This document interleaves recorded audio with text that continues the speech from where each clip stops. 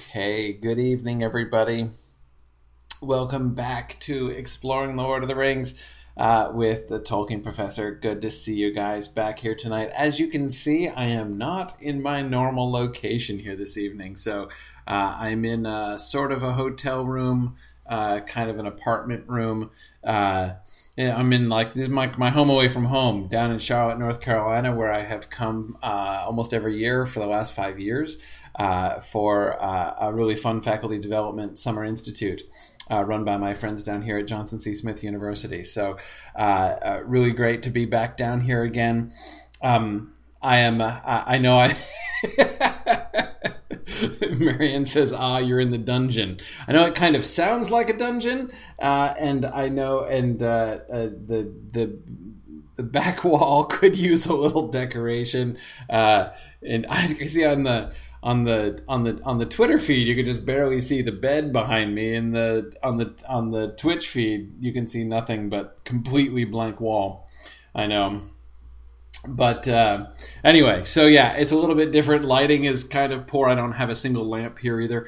But you know, we are doing fine. We're here and we're ready for class, and we're going to have a good, despite differences in lighting, acoustics, and background. Nevertheless, we're going to persevere. And lots of thanks to Matt for helping me get a second monitor and some good Wi-Fi, so we're able to do class here tonight. Yeah. and Boomful, yeah, you're absolutely right. There's a reason I don't use directly overhead light at home. I know I'm going to hurt people with the reflection of the light off my pate. You know, it's really kind of irresponsible there. So, sorry about that. We'll do what we can. Anyway, yeah, Stephanie, it has been intensely hot, at least to this New Englander down here. Very noticeable. The weather difference down here. As soon as I stepped off the plane, I was like, whoa. Anyway, so we're on Arkenstone this week, and I'm looking forward at the end of class doing our field trip. We're going to get back to Angmar tonight and explore some of the more advanced parts of Angmar that we haven't seen yet. But anyway, tonight we're returning to Bree. Before we go, though, I had a really good question from Fourth Dauntless, which I wanted to share with you. And that is about the Morgul blades. Okay, so he says, during class on Tuesday, I was struck by the description of the Morgul blade carried by the Nazgul in Crick Hollow. A drawn blade gleamed as if a chill light had been unsheathed. The blade carried by the Witch King on Weathertop is described thus: both the knife and the hand that held it glowed with a pale light.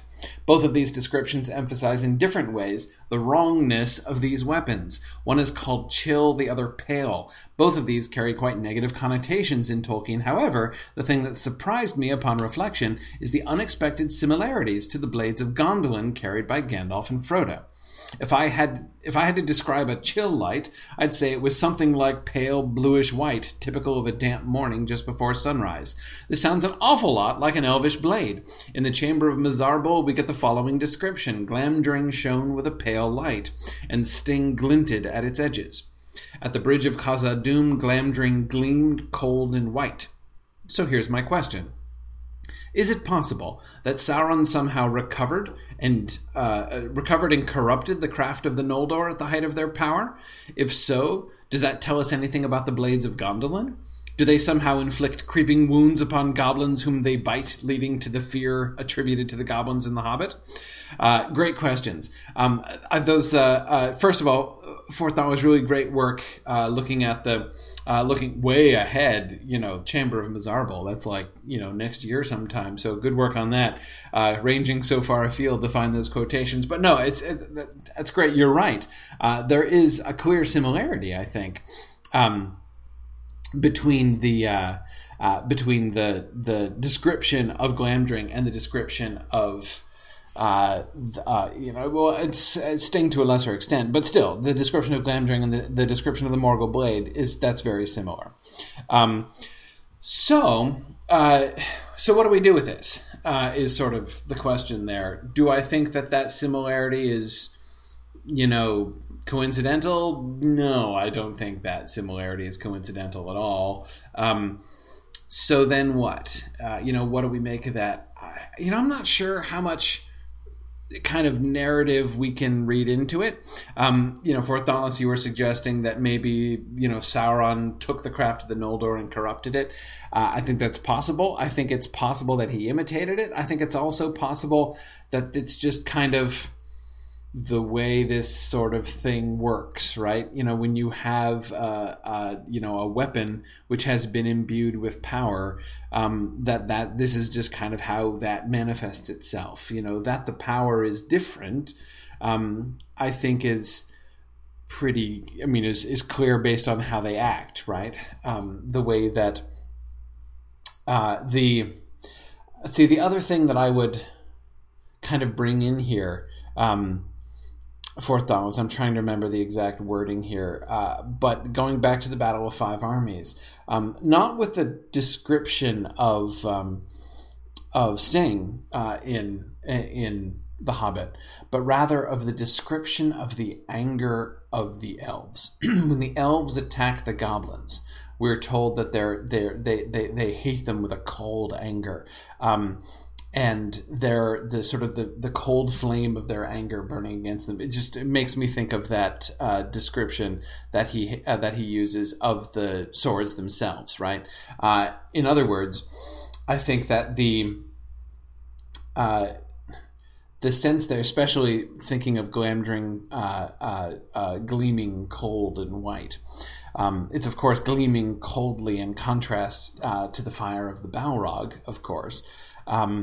But at the same time, the fact that Tolkien described the anger and hatred of the elves towards the goblins in The Hobbit in kind of similar language makes me think those two things are sort of meant to be associated, or rather that Tolkien, is thinking of them in the same terms, like these two times that he's thinking of them.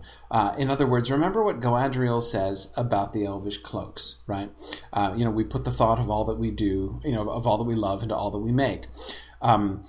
So their love of the trees and the grass and everything around is in the cloaks, and that's why the elvish cloaks kind of blend into them, because in some sense the spirit of the natural surroundings is in the cloak, and so the cloak sort of reflects that. And it seems fairly clear that the cold hatred of the orcs of the elves of Gondolin is what they filled their swords with. So when they made those swords, they put their hatred of the orcs into the swords, right? In a very similar way to the process that Galadriel seems to use to describe how those cloaks were made. So that's why I think that the kind of connecting those dots is why I think that for me, that description of the anger of the elves is really relevant. Because again, I think that the similarity there is no coincidence. Therefore, what does this then tell us about the Morgul blades? Is this, could it be that these are actually elvish blades that have been corrupted? Is this like an elvish technique that he has used? Is this just kind of the other side of the same thing? Has Sauron used his own his own hatred, his own, desire to corrupt and twist and enslave into this blade that he has made, and so thus, in a sense, kind of, used the same technique as the Noldor did, anyway, we don't really know. We're not told anything about this, so any kind of answer for Thomas to your questions are ultimately speculative. But it seems to me that the connection between those things is a real connection. I think that what you're pointing out is really good. Exactly how the mechanism works, right? Is it just imitation? Is it sort of parallel mechanisms? I doubt that it's actually corrupted artifacts. That is, I doubt that the Morgul blades were originally elvish blades, which have been then like repurposed and twisted. That I rather doubt. But let's see. I see. Okay, right. So you have counterexamples of other blades imbued with power. Both the Barrow blades and Anduril glow with a more reddish hue. Well, first of all, I would actually, the Barrow blade, more than any of them, certainly seems to me like a really good example of exactly the same principle that I was just describing, right? In what sense are the Barrow blades magic weapons, right? Again, as is so often the case, if you're thinking about something in Tolkien and you're thinking of it in terms of, in terms that are like role-playing game terms, then you're probably thinking about it wrong. Tolkien rarely seems to think in the kind of ways that that kind of games have traditionally kind of quantified these things, right? So the idea of like, this is a magic sword. It's a +1 sword. It gives you an advantage to hit, and it does more damage, right? Maybe it does, like in Lotro, it has an advantage, a damage advantage against certain, classes of character. There certainly are, lore roots to many of those things that like if you've got a Beleriandic weapon, then it does more damage against spiders, right? There's a reference in the book, right, which reinforces that, like on which that association is based. But still, it's not. That's not how these things work in Tolkien itself, right? He, as Mike says, he approaches this like an English professor, not like an engineer. Essentially, yeah. He's not thinking about it in those kind of quantified terms. Notice there's no hint that the swords that they get from the Barrow are magic swords. I mean, what reason do we have to think that they're magical? Until we're told that bit at the end about the when Mary's sword burns all up, right? And how specifically hateful and particularly painful the blow from that particular sword would have been to the Witch King, given who made it and why, right? In other words, it was the hatred of Angmar, right? And the desire to resist Angmar and its sorcerer king that sword was made with, right? So the thought of the smith goes into that which was made, and so that blade is more bitter to not just ring wraiths in general, but to him in particular, the Witch King himself, right? It's that principle seems to me to hold even for things like the Barrow blade. Now, Anduril, Narsil as was a little bit more uncertain. Yet Tony Mead says exactly, they are imbued with the will of their makers. That's the general trend that we see. Of course, you see this very much. You guys were talking about Anglachel as well, Turin's sword in the Silmarillion, and that, of course, is exactly what Melian says when she's looking at the sword. She says, this is. She's dubious of it, right? Because the will of the smith is in it, and his will, Eol, the dark elf, it was sketchy, right? So, yeah. Anyhow,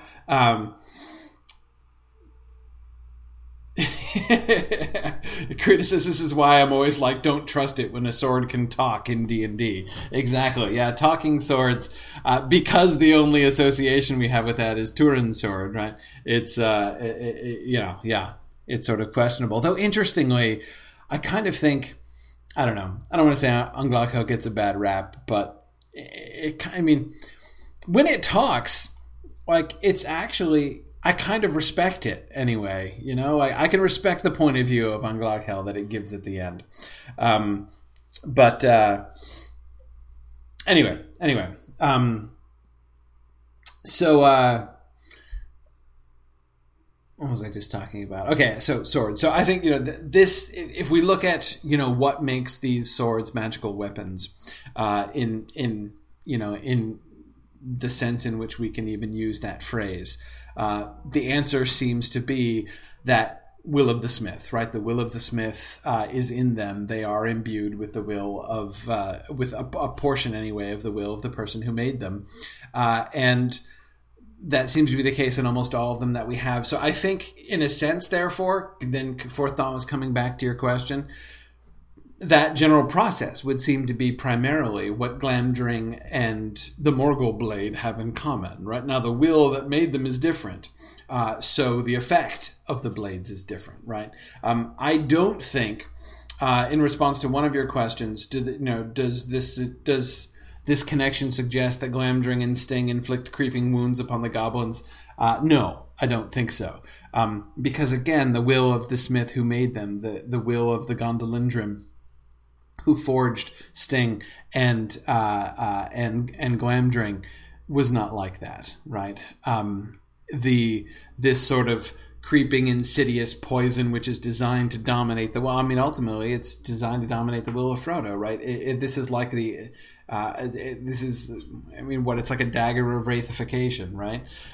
So you stab the dude with it, and the will of the maker, which is oriented towards enslaving the spirit, of sort of folks in general, right? That's the power of this, that this Morgul blade was imbued with, as we will see when it stabs Frodo. So, anyway, so that's, yeah.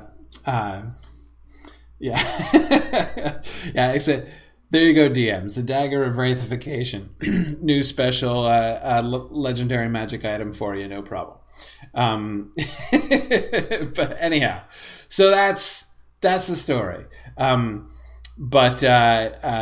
Anyway, so again, so much of this we don't know, and so many of these questions are totally impossible to answer, right? Because Tolkien just didn't think in this way, so he doesn't answer these questions ever, right? Because it's just not ultimately how he's thinking about it. But nevertheless, I do think that the connection here is very real. The parallels between the two of them are very clear, and do sort of point to an important overall trend, even if we don't fully understand it and can't fully quantify exactly how it functions.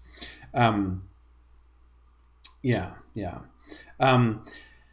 Let's see. Okay, Blue Wizard, quick follow-up question.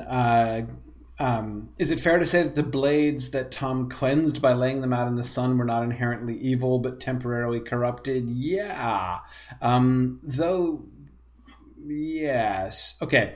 By sunning this stuff, he was breaking the power of... It's not that the treasure was evil. It's that the power of the wraith was bound to the treasure.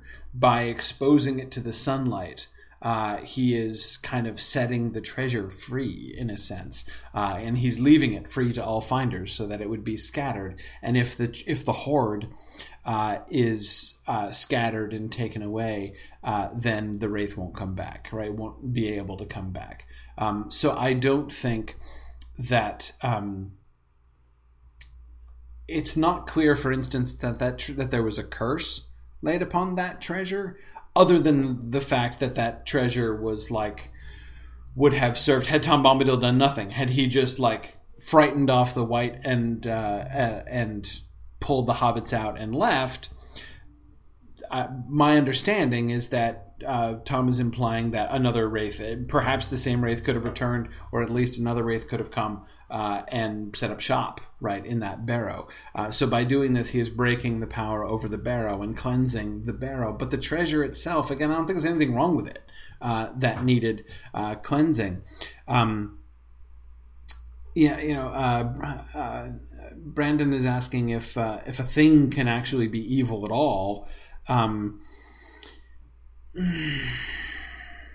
No, not exactly, but it can be cursed. It is clear that curses work, and a curse can be laid upon stuff. Tony, exactly. If an evil will has been imbued into an item, then it's kind of evil, right? The ring is evil in that way.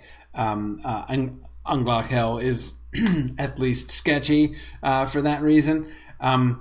But yeah, I mean, honestly, this kind of comes back to debates I see about the Silmarils, right? Whether or not the Silmarils caused all of this mischief, right? And I always think the Silmarils kind of get a bad rap. I mean, they're yes, like lots of bad stuff happens because of desire of them, but I don't think that makes the Silmarils evil or cursed. They're not like they are beautiful. They're the most beautiful and desirable things in the world, and as a consequence, lots of fallen people do lots of bad stuff in order to try to get them, but that doesn't mean it's their fault. Anyway, okay, so let's keep going. Back to chapter 11. 11, of course, not 12. Chapter 11. Okay, so we've just had the Ringwraiths have just been chased out of Buckland, right? And notice what happens right away.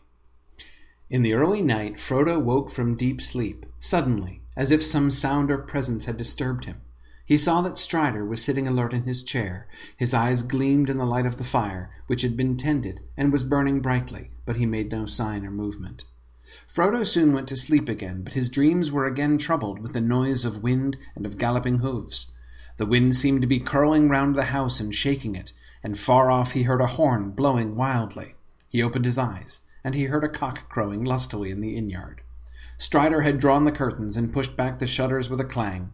The first grey light of day was in the room, and a cold air was coming through the open window. Okay. So we get two awakenings of Frodo, right? He is disturbed. He wakes up suddenly as if disturbed by some sound or presence, right? Now, it seems to me most likely that time when he wakes in the early night is when the room is broken into, right? Does he actually hear anything? Does something wake him up? That seems possible to me. And he sees Strider sitting there awake, right? Strider sort of keeps vigil, stands guard, or sits guard, right, all night long. His eyes gleaming in the light of the fire, but he makes no sign or movement. His plan is just he's going to stay there because they're safe there as long as they stay inside in the happy place next to the fire. Fire is burning brightly, right? He's not trying to ambush anybody, and he certainly doesn't want it to be dark.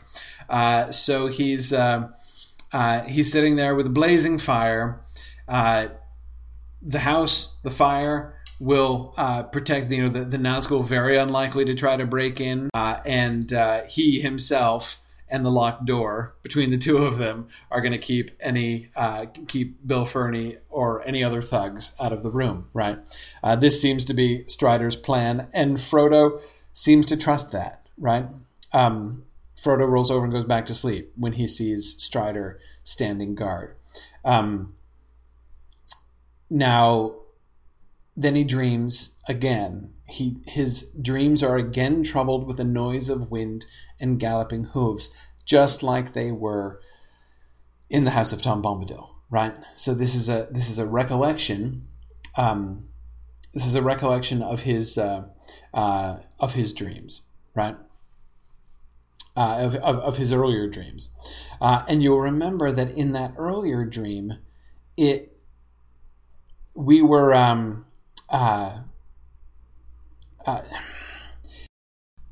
Excellent. Back we are. Frodo's dream. He can't be hearing the horns, right? The horns are like more than 30 miles away. He's not actually hearing the horns. He's having a dream, right? He has to be having a dream. I think that his hearing the horn in his dream is a current events dream. But I don't think that it's I don't think that it's necessarily a well, it seems like a combination of several things, right? There are three elements. One is the galloping hooves. The second is the noise of wind, and which seems to be curling around the house and shaking the house. And the third is the hearing of the horn afar off. Yeah. Huh. Sorry. Still not working? Man. I'm sorry about that. This leads me to want to make a quick change here. Let me just do a very quick thing. And okay. Sorry, what I'm doing is recording my screen because normally I rely on Twitch for the video. So if Twitch is messing up, the video will be messed up. Okay, we'll see what we can do.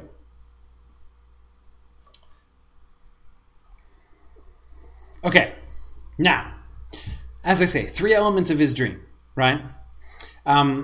Somebody look back and check. When he had his dream in the house of Tom Bombadil of the Galloping Hooves, was there a big emphasis on the wind there? Was the wind associated also with the Galloping of Hooves, with the arrival? Was it just the galloping?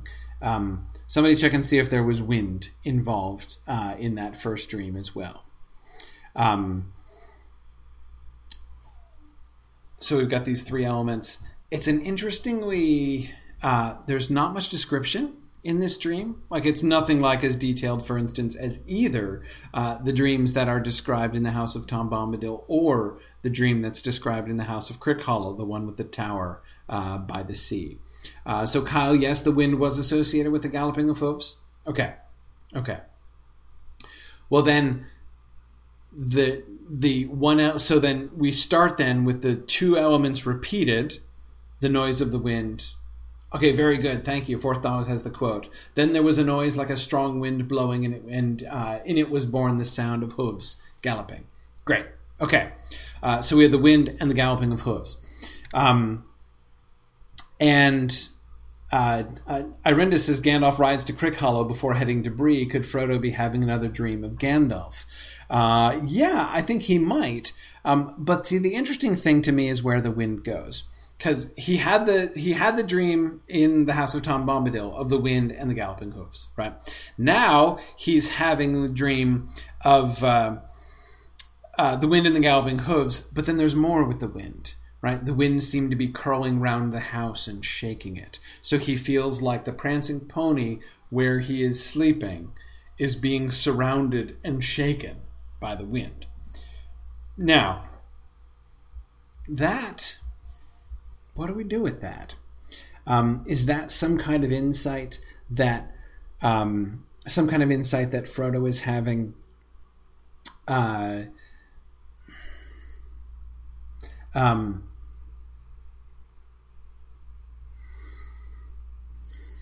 Yeah. See, Mike says, "Where is Gandalf this second? Still making his way north." Yeah, he's not yet arrived. We know he's not arrived at Crickhollow yet. He's going to go straight to the Shire, obviously, to check and see if Frodo is there. And we know, obviously, he arrives at Crickhollow, at least now. He didn't in the earlier drafts, but now he arrives at Crickhollow after Fatty Bulger has left. Enough to think when he goes to the house at Crickhollow and finds the cloak slashed and everything, he's gonna think that they're gone. But remember, he is almost there. Right, he is going to get to Crickhollow like tomorrow, because remember, he's going to pass them and get to Weathertop before they do. So yes, he comes to Crickhollow and finds it in an uproar. I think that means, if I remember correctly, and somebody check Appendix B. Look it up in the Tale of Years and see, because I think Gandalf arrives at Crick Hollow is there.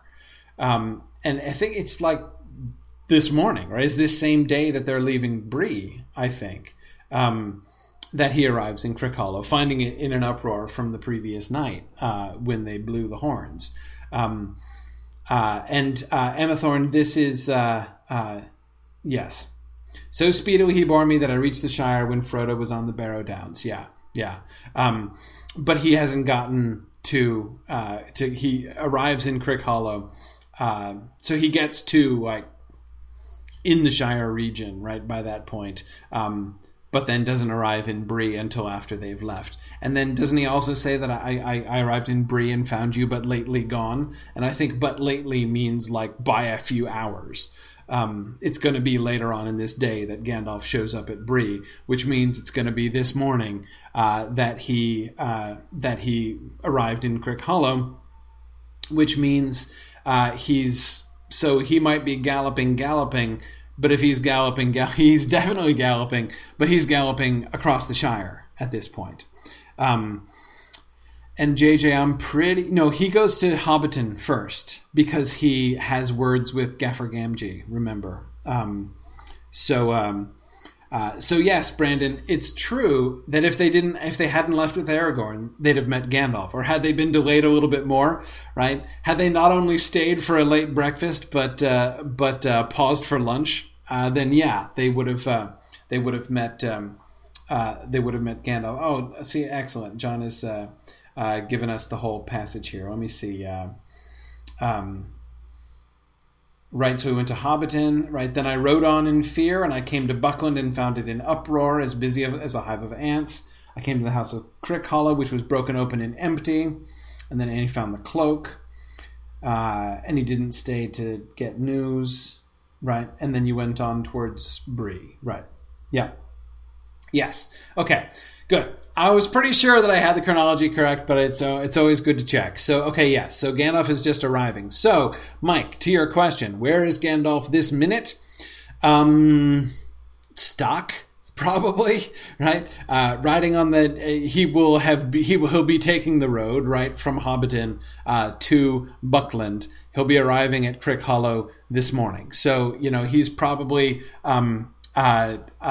galloping past the Golden Perch right about the time that Frodo wakes up here with this. So, anyhow, that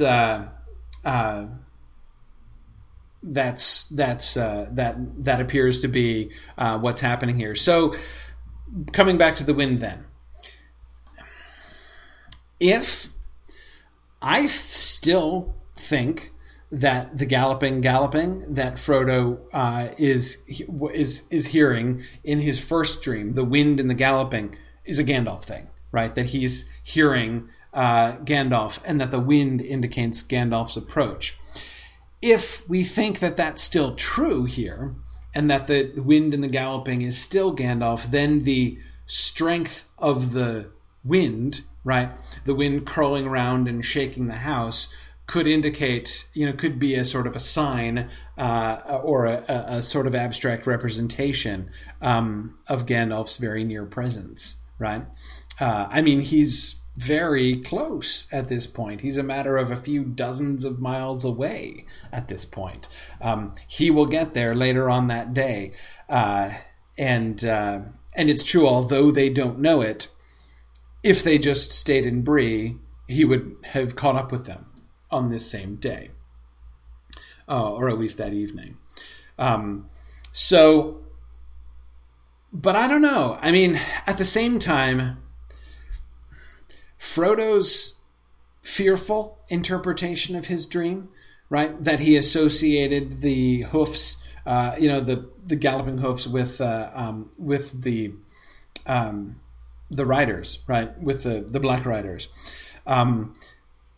I said at the time I thought that was a misunderstanding. If it's still a misunderstanding, it's now an even more understandable misunderstanding, right? See, oh, well, Brandon, hang on a second. So Brandon is saying that in The Return of the Shadow, the hooves in Frodo's dreams were the ring wraiths. Yeah, no, they were explicitly the ring wraiths in the early drafts in The Return of the Shadow. Absolutely. But that was before several of the changes. In fact, if I'm remembering correctly, in one of the drafts, the ring wraiths literally came to the house of Tom Bombadil and were riding around, and there were actually hoof prints in the sod the next morning. So yeah, no, it was definitely the Black Riders in the early drafts. But I think that the galloping is getting repurposed as he is revised, as Tolkien so often does, right? Tolkien or Frodo has a dream of galloping. So what does Tolkien do? Well, he keeps the dream of galloping, right? He's going to carry on galloping across but Tolkien is going to change it and make the galloping mean something else. That is classic Tolkien revision approach right there. Yeah, it's funny. JJ says, based on our History of Middle-earth classes, the fact that it was the Black Riders in the early drafts is almost a guarantee that it's not the Black Riders later on. Yeah, the more word for word it is, the more certain we could be that it means something different later on. Yeah, it's kind of not quite as extreme as that, but yeah, that's definitely a trend. So, in any case, one way or another, I would say that this dream is ambiguous in the sense that it can be interpreted in a positive or negative sense, but I'm not sure that quite captures it. It doesn't feel ambiguous. This sounds ominous, right? This sounds dangerous. His dreams are troubled with the noise of the wind, and the shaking of the house would seem to be. It's hard not to connect that with at least that sense of fear that Frodo has. Of being surrounded by enemies, right? And being almost literally, under siege there in the inn that night. So there's no question that it doesn't sound ambiguous at all. It sounds just bad, right? But Mike, I come back to the answer to your question. Where is Gandalf at this moment, right? The fact is, yeah, things look really bad. Yes, they have lots of reasons to fear. But the truth is, Gandalf is coming, right? Gandalf Gandalf is almost there. If they just waited a few hours, Gandalf would have caught up with them there. Now, they don't know, right? Now, Tony asks, is this the same sort of unease that made Fatty run for it? No, Fatty has a clear perception that something is amiss, right? He is feeling the sort of oppression of the evil of the Nazgul presence. Frodo was just being troubled, just like when he wakes up in fear after the first dream of the wind and galloping hooves, right? Matt says there's an association between the house being shaken and a horn being winded. Yeah, those two things come right on top of each other, right? And again, I would argue that seems to open up a certain amount of ambiguity there, right? On the one hand, of course, the horns are blowing in response to the Nazgul, right? So, we could see, obviously there's a current events element to that, right? That he's hearing about, while the horns in Buckland are blowing, he's dreaming about the horns blowing. But at the same time, they're blowing because the Nazgul have invaded. So is this a dream that suggests that the Nazgul are invading? But see, again,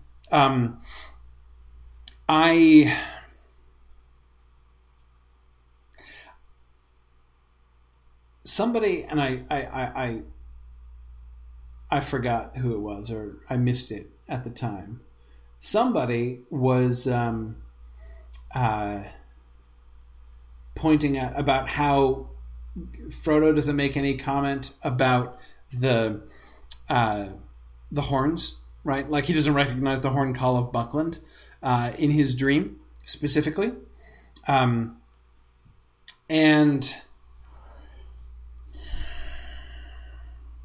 I wonder about that. Because imagine put yourself in Frodo's position, right? You don't know what we know he doesn't know what happened in Buckland at the same time, right? He didn't get the meanwhile in Buckland portion. So the wind coming and shaking the house and hearing a horn blowing off in the distance, that kind of sounds more scary. Horns blown in the distance are kind of scary, right? If you hear a horn blown in the distance, what should you be thinking of? What does it make you think of? What's the number one association with hearing a horn blown off in the distance?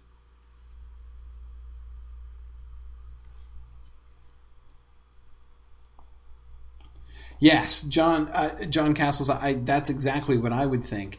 Probably it's going to make you think of hunting. Hunting is the primary use of horns and horn calls, right? So it's going to sound like a distant hunt. And if you are someone who is being hunted, that's going to be a really scary sound, right? A sound off in the distance. Now, it's true that it can be associated with war, but that's not the primary association, certainly not to a hobbit, right? There are no hobbits who have ever heard the horns of war sounding, but hobbits will have heard hunting horns before.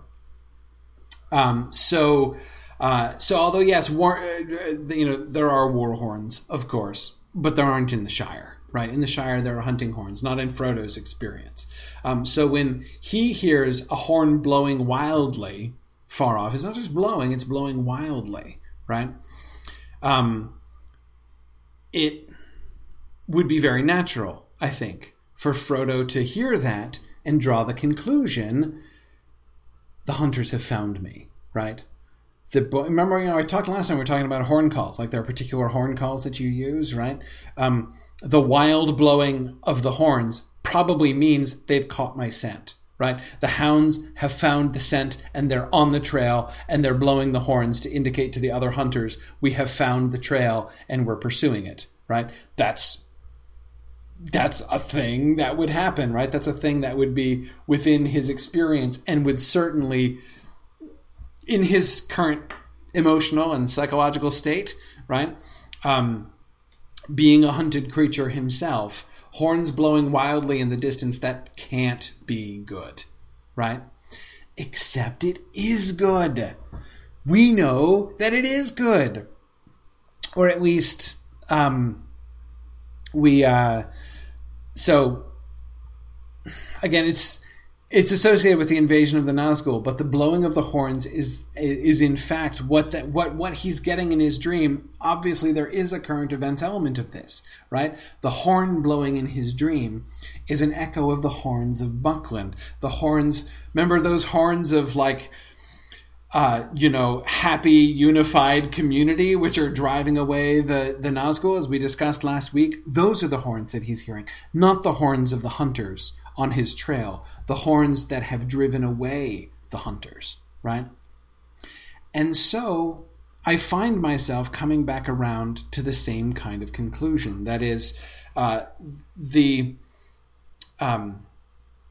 dream is an ambiguous dream, I would say, but it's not ambiguous in appearance. It seems to be clear, right? It seems to be obvious, and obviously bad, right? We've got the wind and the galloping hooves, which is the speed of the hunters heading towards me, right? And now they're blowing horns wildly off in the distance. They've caught my scent, and they're coming pounding down my trail, and they're sweeping around me like the wind of their approach is now shaking the house where I am, and I hear the horn. That's really bad, right? That's got to be bad. Except it's not. Right? Except it's not. We know a couple things, right? One, we know that the horns are good, not bad, right? And we don't yet know that Gandalf is as close as he is. We won't learn that for a little while. We're cheating in going back and looking in the appendices, right? Looking at Gandalf's account to the Council of Elrond. Exactly, Lincoln. Very good, drawing our attention to Torloniel's excellent comment in the Twitch chat. Torloniel says, it's the good guys blowing the horns, it's the good guys sailing the ships. Yes, that's a wonderful parallel, Torloniel, and that's exactly what I'm kind of getting at here, right? It was natural, sensible, logical, totally understandable for the people of Gondor to respond in despair when they see the ships with black sails coming up to the Harland, right? There was all kinds of every good reason to think that that was the final disaster coming upon them. Frodo is in the same sort of situation. There's every reason for him to have this dream and wake up and think like, oh, that was a bad sign, right? Things are already really bad and they're about to get worse. But they're not, right? The ships with black sails are in fact stuffed not only with their allies from the south, but with the long-lost heir of the kingship, right? So too, this dream, though we don't know it even, nobody knows this, right? Heck, even Tolkien didn't know it at the time, but unknown to everybody. Really, I think we can still see this is still a dream about Gandalf is almost there, right? The wind is actually bringing not just enemies, but help, but rescue. And the horns are the one thing, the one kind of key, the one kind of clue, right? That the one thing that he sort of seems to be understandably, sensibly, logically interpreting as a really bad thing, but which we know to be a good thing. And I think if we kind of hold on to that, we can see. Now, Tony, that's a really interesting point. This is one of the rare times when we know more than the point of view character. It is true that we, the readers, are usually at least as ignorant as the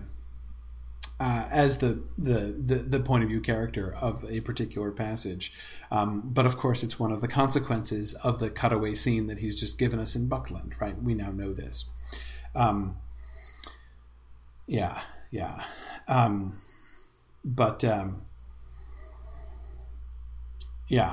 Anyway, and then he wakes up and there's a cock crowing lustily in the inn yard, right? Saying that day has come. Of course, we remember the rooster. There was a rooster in Buckland, just as there's a rooster in Minas Tirith, right? And there's a rooster in Bree here as well. Exactly. Day has come again, Lincoln. That's what roosters always say, right? That's one of the cool things about roosters, is you can always count on them to be saying that day has come again, right? Yeah, exactly. Interesting, Scooter. And by the way, Scooter, welcome. I saw that you said this is you've ripped through the series and have caught up with us, and it's your first live night. Thanks, glad you could join us. But this is the 6th Frodo waking up in the morning scene. I hadn't been counting, but I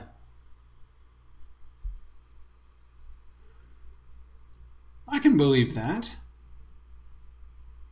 Yeah. Anyway, so let's see. Okay.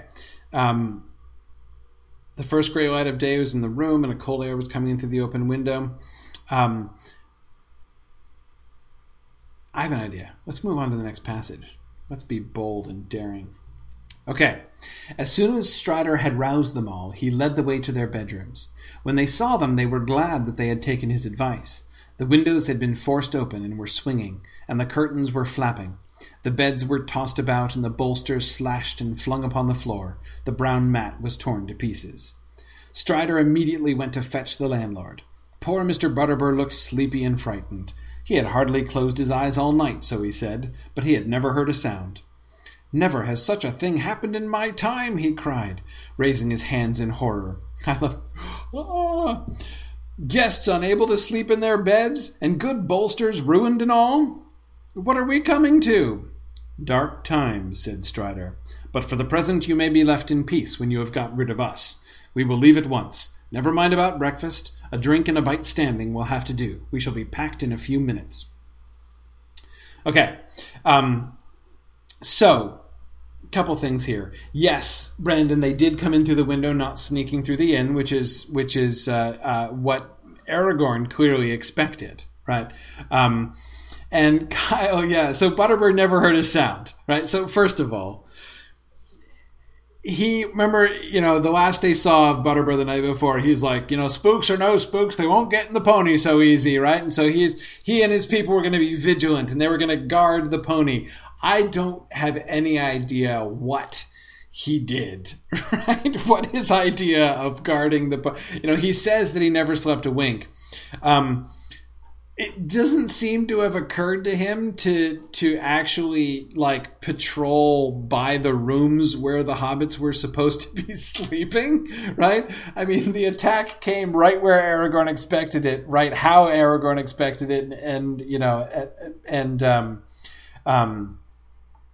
anyway, but it nevertheless seems to have taken Butterbur completely by surprise, who heard nothing.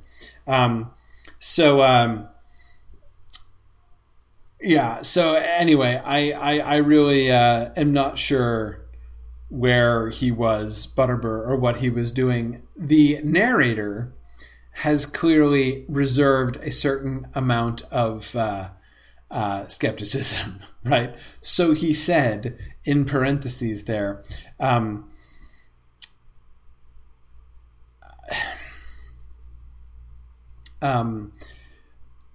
he had hardly closed his eyes all night, so he said, but he had never heard a sound, right? And I don't think that is merely indirect dialogue, right? I mean, I think that the parenthetical statement there is charged with some polite skepticism, not openly questioning his claim, right? But nevertheless, opening the door to speculation about how vigilant, in fact, he was able to remain. Tony thinks that "so he said" sounds like a Sam line. Tony, I kind of agree with that. I mean, I definitely do think that this that doesn't sound like the modern narrator. That sounds like either Frodo or Sam. And if I had to guess, yeah, I would probably if I had to guess between Sam and Frodo, there I'd probably go with Sam as well. I can imagine Frodo just kind of passing that over, right? And especially since it's parenthetical, Frodo would certainly have written this passage originally, right? Might Sam have added an editorial parentheses here? So he said. That seems entirely possible.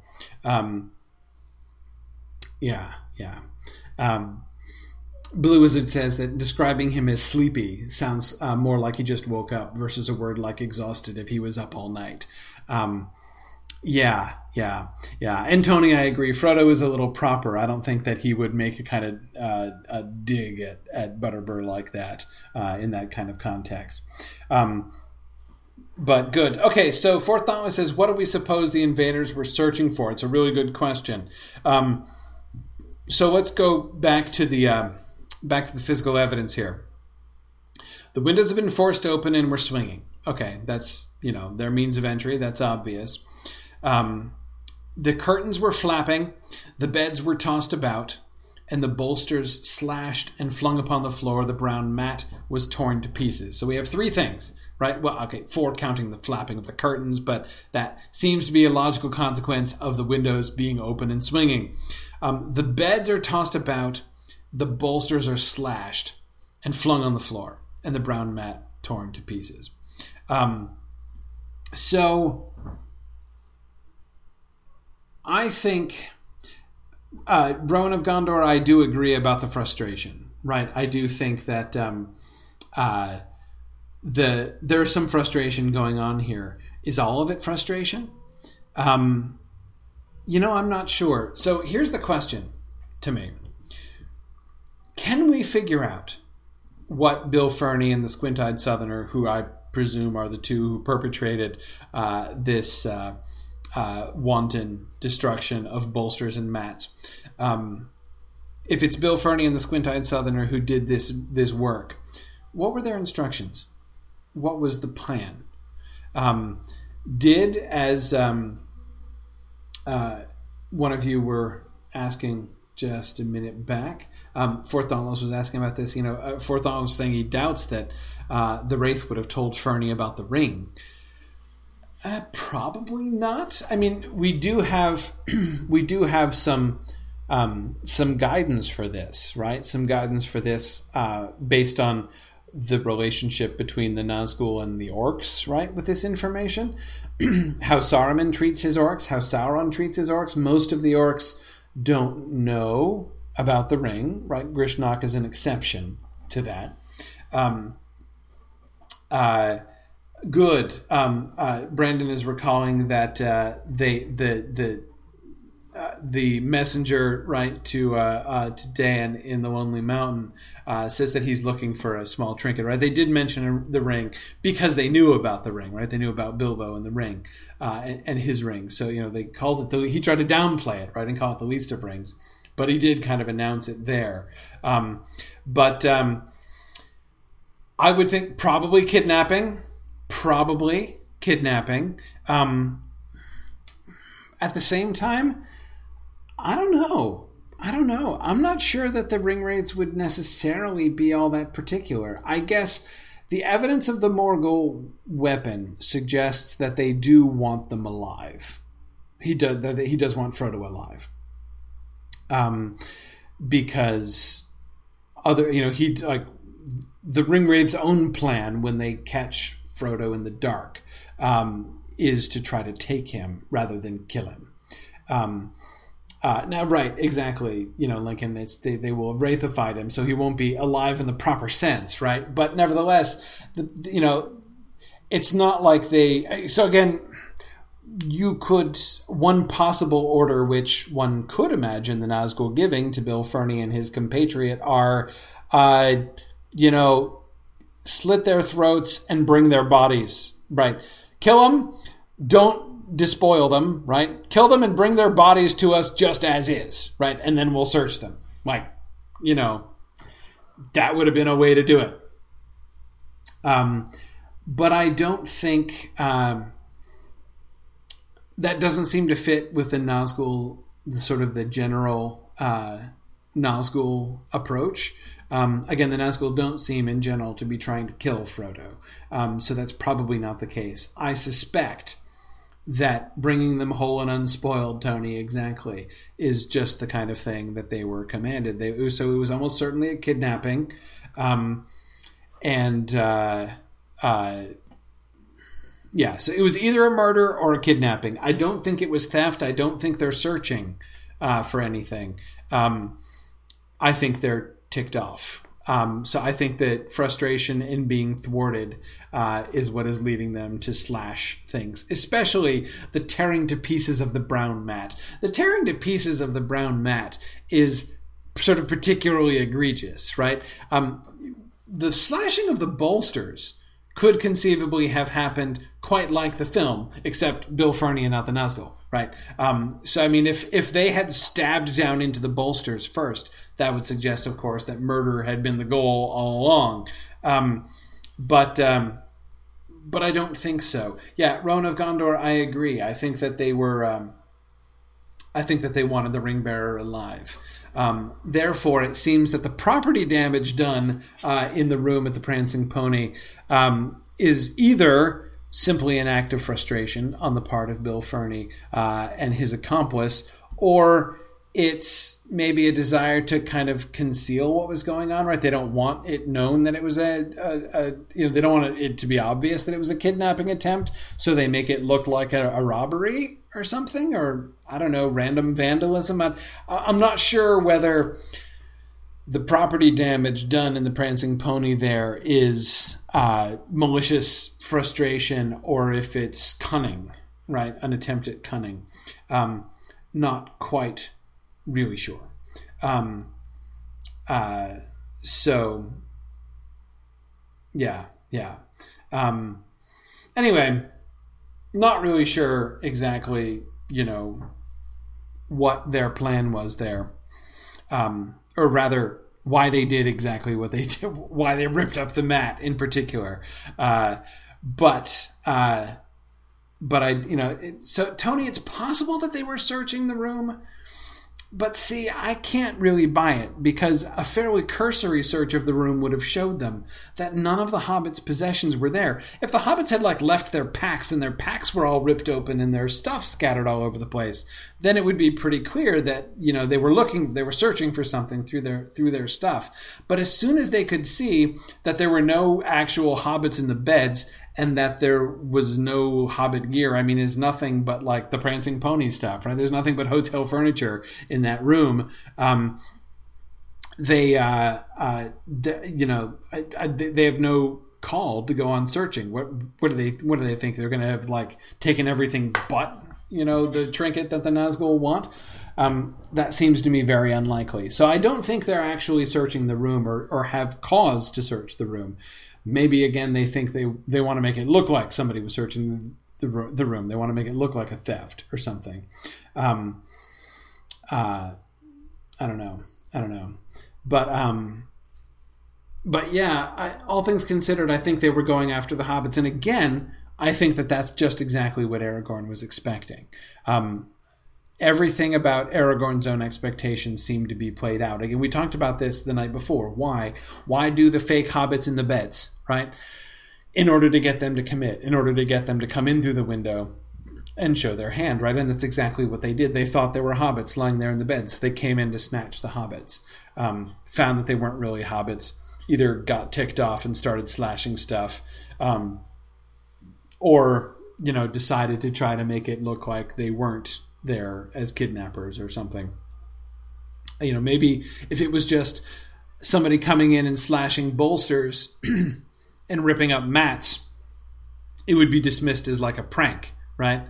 Maybe they could get off with vandalism instead of being accused with attempted kidnapping. I'm not sure exactly what their thinking was there. Yeah.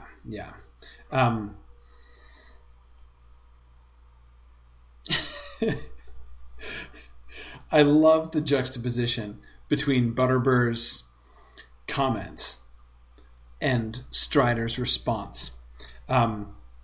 First of all,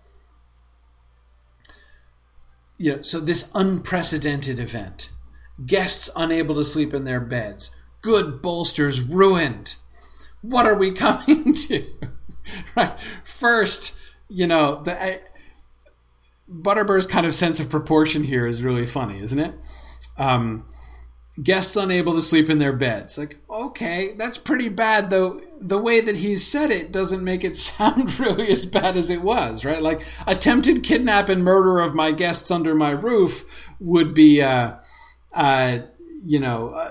little bit more blunt, right? A little bit more direct.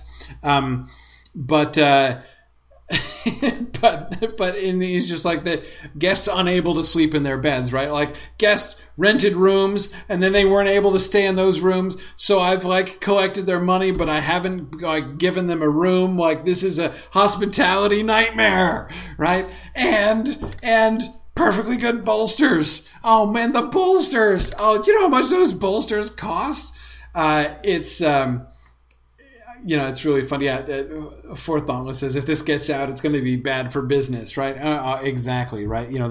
People are going to think that he swindled people, right? And then he's got to buy new bolsters too. This is really bad. What are we coming to? He says. Now, clearly, when Butterbur says, "What are we coming to?" this is a rhetorical question, right? That is not a question that expects an answer.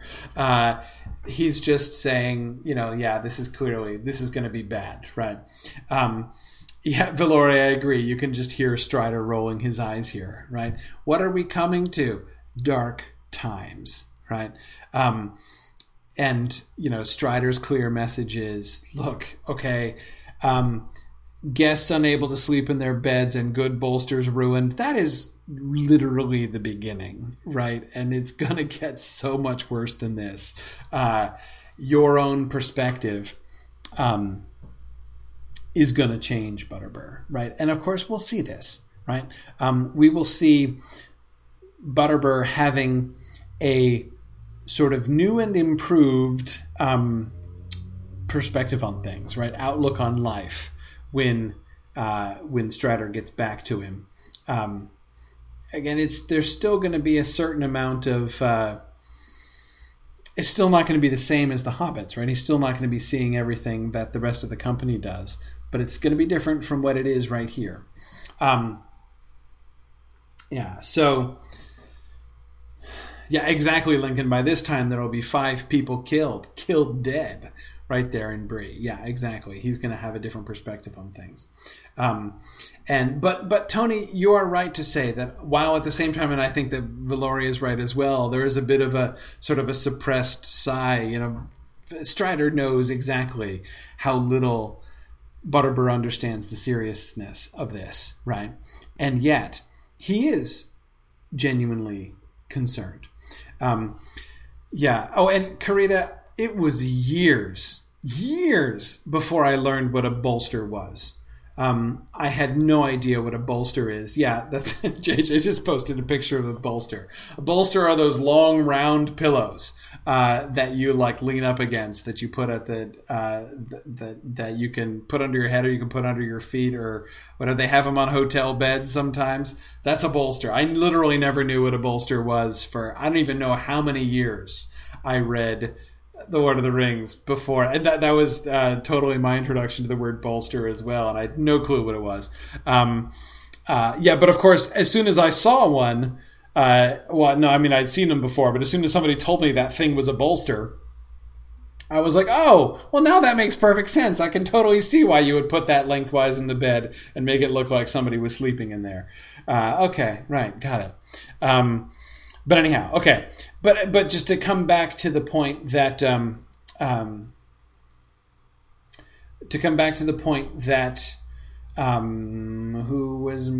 Tony was making. He is looking out for the welfare of Bree and of Butterbur, right? For the present, you may be left in peace when you have got rid of us. We will leave at once. He doesn't want anything worse to happen to the prince. He's cautioning Butterbur that worse stuff is coming, right? But he's not looking forward to that, right? He's not he doesn't take that lightly, and he would like to kind of get some of the heat off of Butterbur and the Prancing Pony here.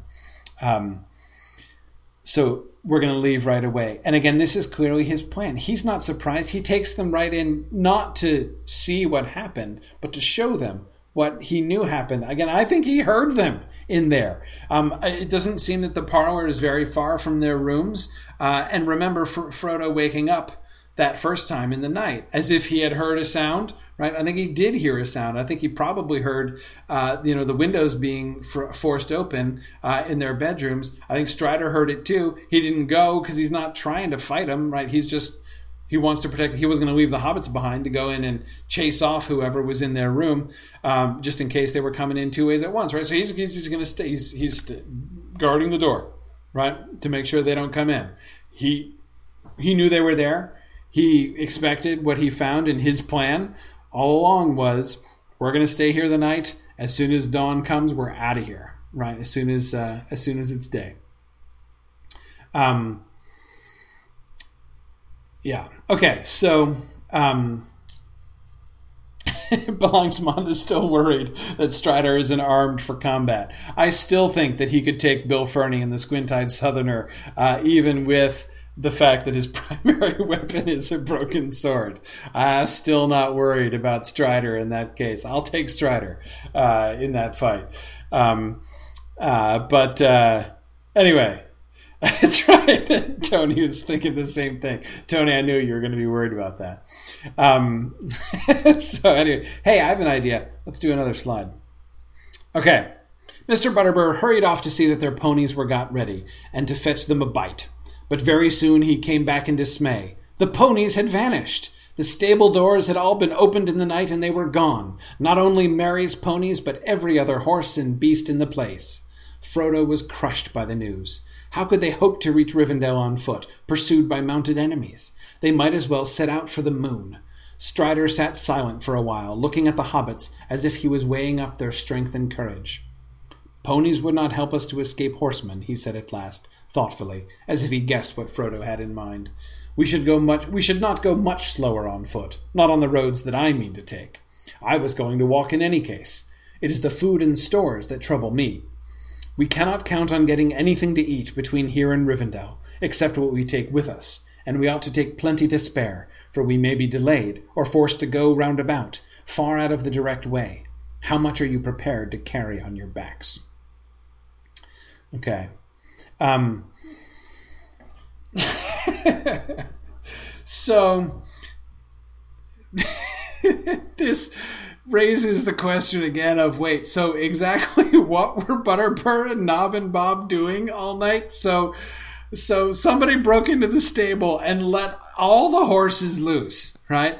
And broke in, with a loud enough bang that, they just forced the windows open. So somebody forced in the windows, and enough that it woke Frodo out of sleep, at least one, maybe several, probably several doors down, right? And here's Butterbur, who claimed to have been patrolling his inn in constant vigilance all night, and he didn't notice any of these things happening. This is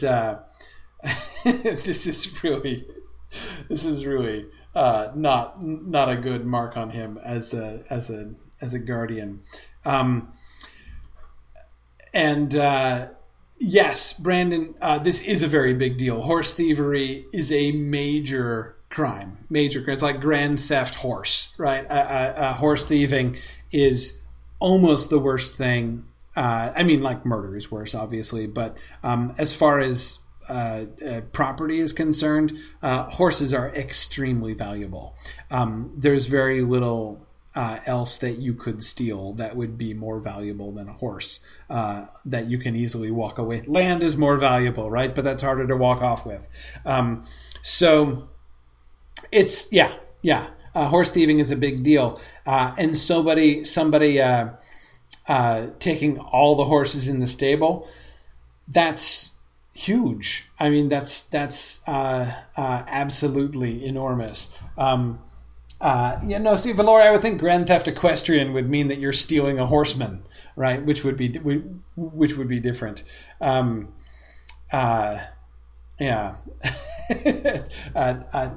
theft equine, maybe Amathorn. I can go with that, I think.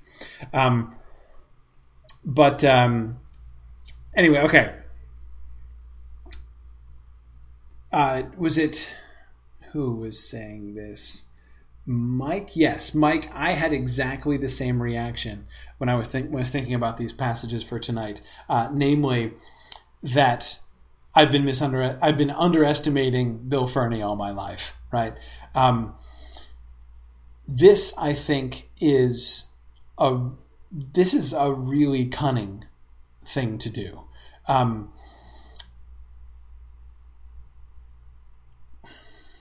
It makes me wonder if it was Bill Ferny's plan, right?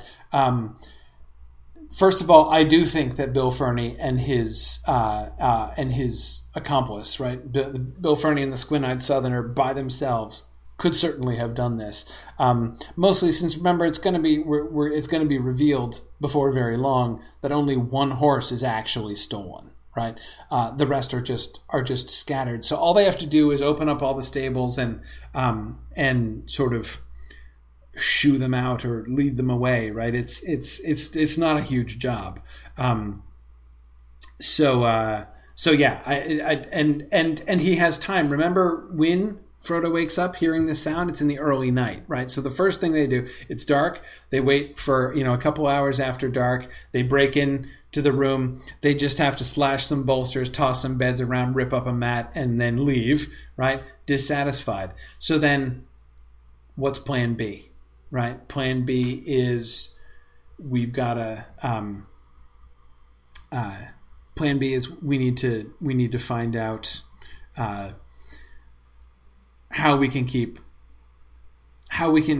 So we didn't get them, right? They were supposed to kidnap them, probably, right? But what's the next best thing, right? Strand them in Bree. They know the Nazgul are there, and the Nazgul are mounted. But not only are the Nazgul mounted, they're Nazgul, right? I mean, the Black Riders are really intimidating, and Bill Ferny has himself, no doubt, been personally intimidated by them, as most likely the Squint-Eyed Southerner. Anyway, yeah, so I do think Lincoln, yes, presumably the one horse stolen was stolen by the Squint-Eyed Southerner, I would think. He didn't leave. He's still in Bill Ferny's house, but that he might want to leave afterwards. I don't think he's planning on moving in with Bill Ferny and starting a long-term relationship. I think he wants to leave town, and so he steals one of the horses. Fort Thomas, I don't know where the stolen horse is hidden. Presumably not at Bill Ferny's house, as that would be, not a smoking gun, but a stolen horse. And yes, Blue Wizard, I do imagine that emptying out the stables would be a noisy affair. Tony, you're right. If the horses know you, it's not. But many of these would be strange horses. In fact, it's clear that many of the horses that are let out are horses that belong to the people coming up the Greenway from the south, right? So many of them are not just regular Breeland horses, though some of them are, of course. This is where most of the horses in Bree are kept, in fact. But in any case, I don't believe that this could have been done silently, which seems to me support for what is for the snarky implications of what is probably Sam's parenthetical interjection about doubting the truth of Butterbird's claim that he didn't sleep a wink all night. Brandon has this horrible feeling that maybe Bob was part of the gang. I refuse to believe that Bob was part of the gang. Now, having said that, I couldn't disprove it. Brandon, I absolutely could not disprove it. In fact, if you wanted to make an argument that Bob is in collusion with the Outlaws, you could easily do that, right? Remember how Bob is suspiciously absent later on because he goes home to his family, right? Right? But no, I don't suspect Bob at all, especially since I continue to believe that Bob is a hobbit, and so I don't think that any of the hobbits have joined the Outlaws. So yeah, no, I refuse to countenance these slanderous accusations against Bob. And in fact, I came across today, I don't know that we'll get to it tonight, but coming up soon is one of the chief passages that I think, in retrospect, always made me believe that Bob was a hobbit. And I'm still convinced that Bob, in my brain, Bob is a hobbit and always will be.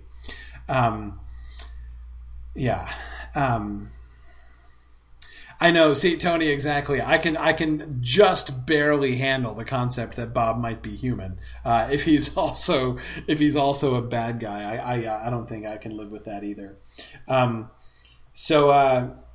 Anyway, I do think that the likeliest explanation is that Butterbird, Knob, and Bob all fell asleep on the job. I don't think, they're not like patrolling is not their normal gig, and they work really hard. They've got a really demanding day job. So no, I definitely think that it is probably honest failure in vigilance by them that has led to this. Boofle says Bob is Saruman in disguise. That's probably not. Okay.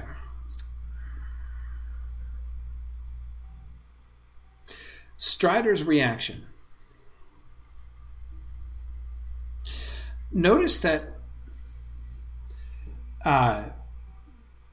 Strider is, and Valori, by the way, I agree. I do think that they would have tried to stay awake. I'm not accusing them of lying exactly, just as of failing to accomplish that which they seem to have earnestly, desired to do but failed to do. Anyway, the other thing I was just going to point out. Oh, yeah, Strider's reaction. So Strider's reaction.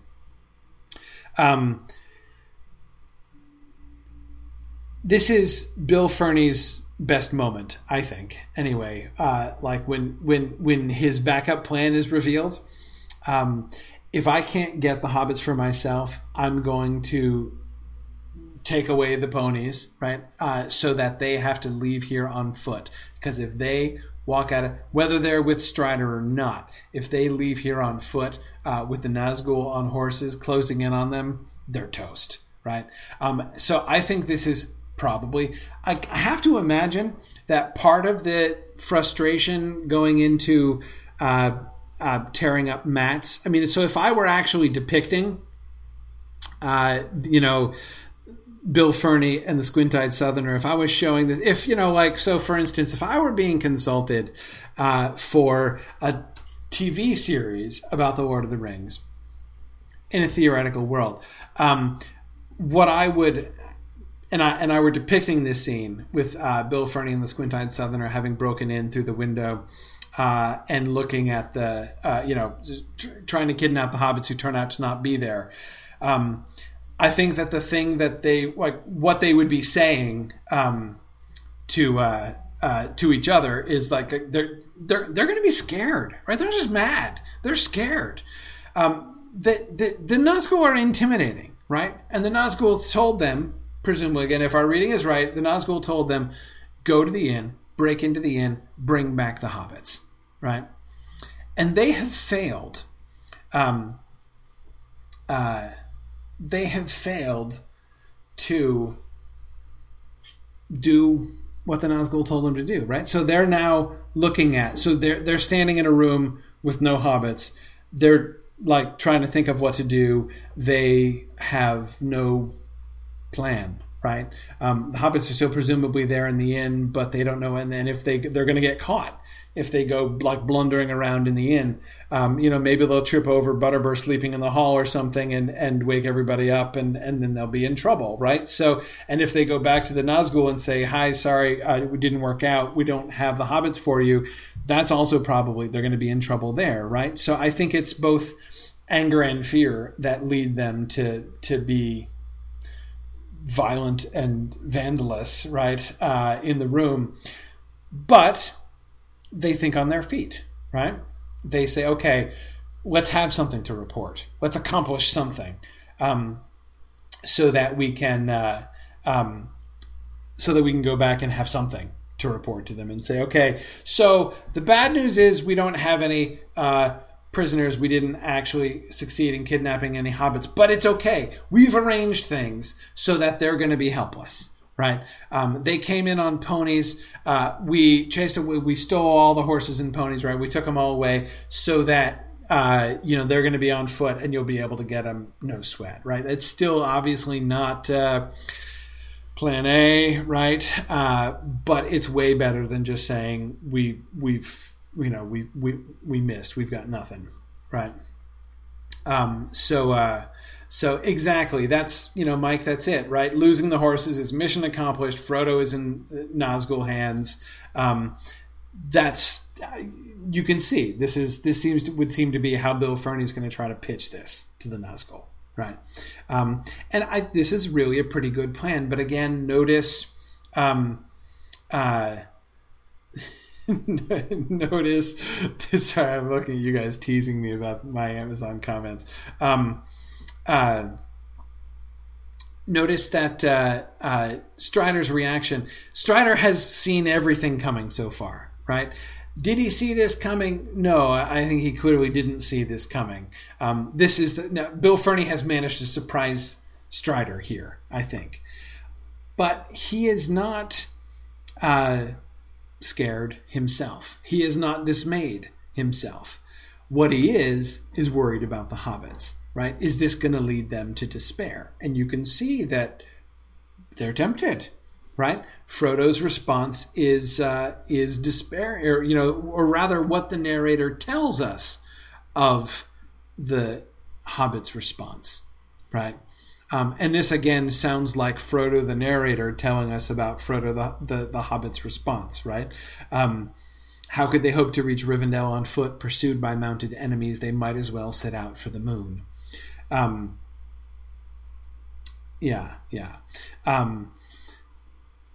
Strider is going to be assessing them and points out, actually, you know what, it's fine. But it would have been kind of nice to have at least a pack pony, right? How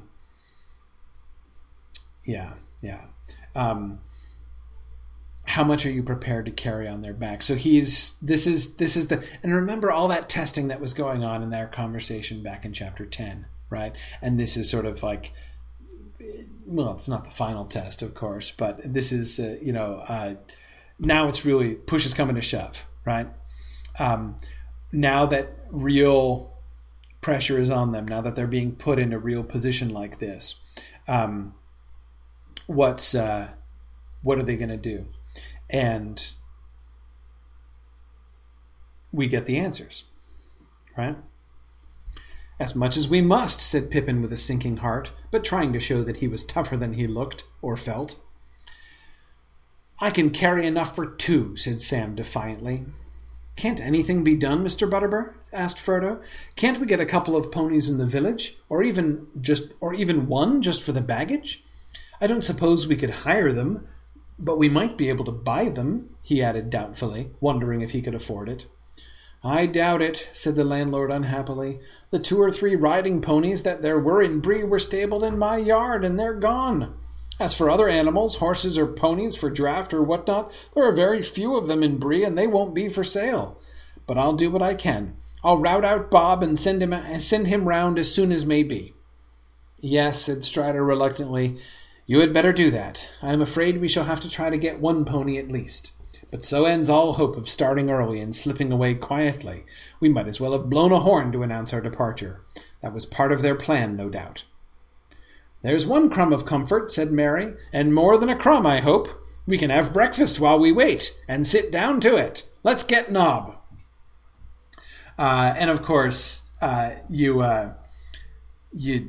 have to love those final comments, right? And I think that both the thing that I really love here, right?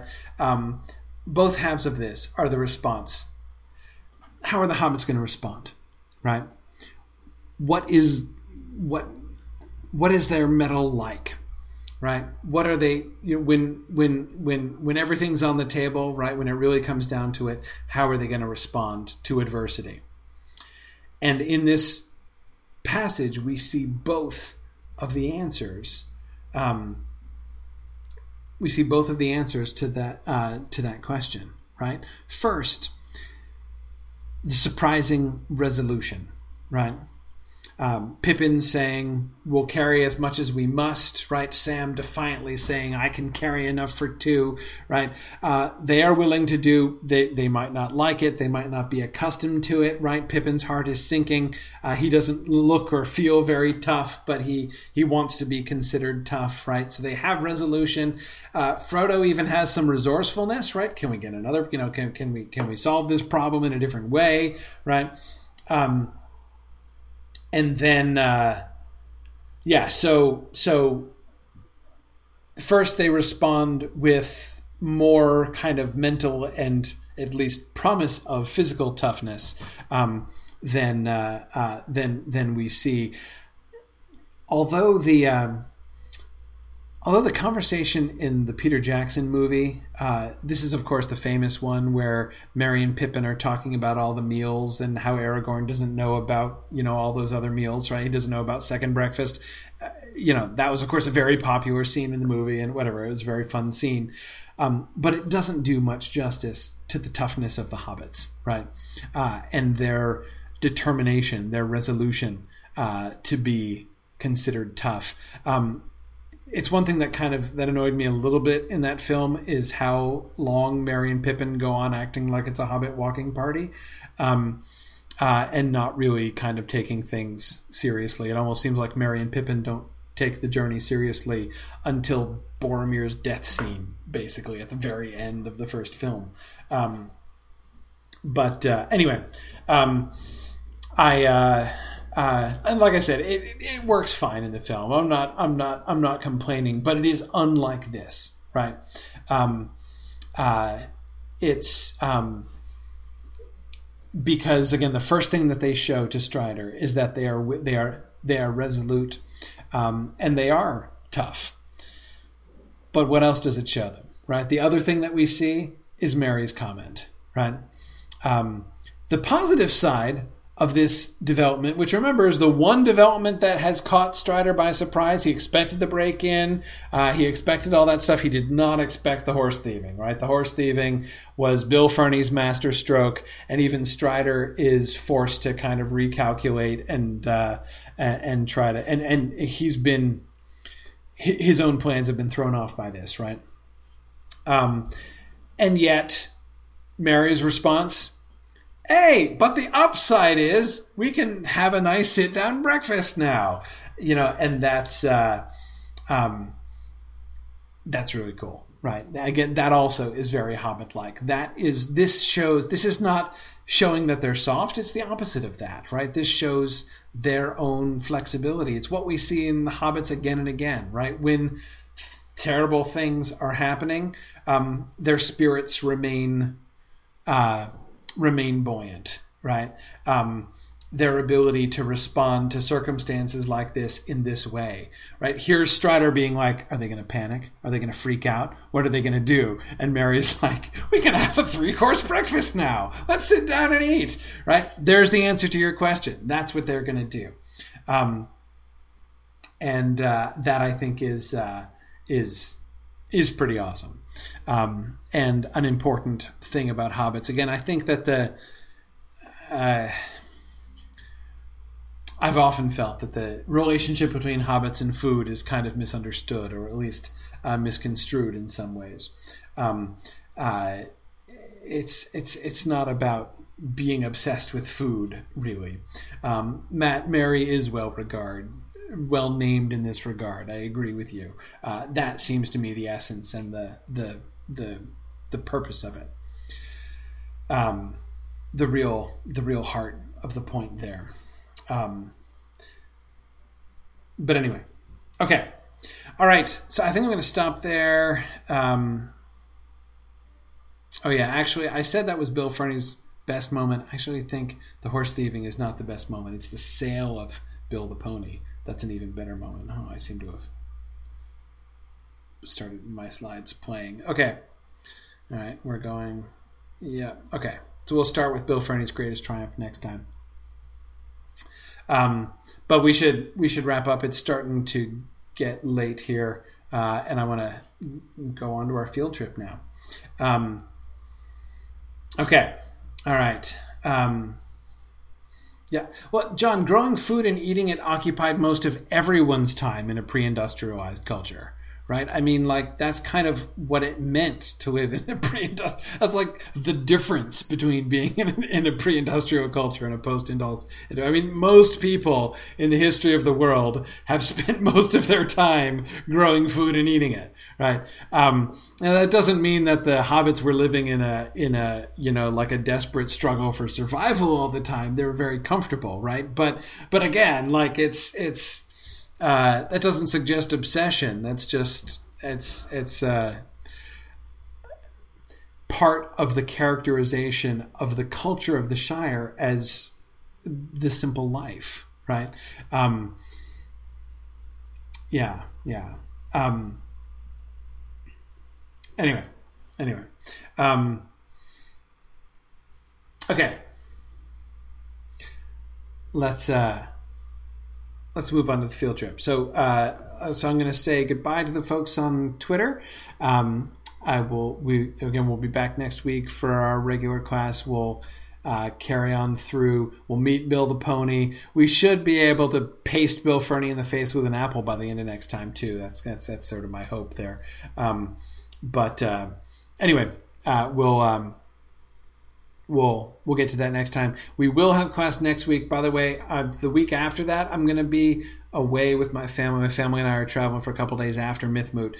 So next week is the week of Mythmoot, but I'll still be home on Tuesday. So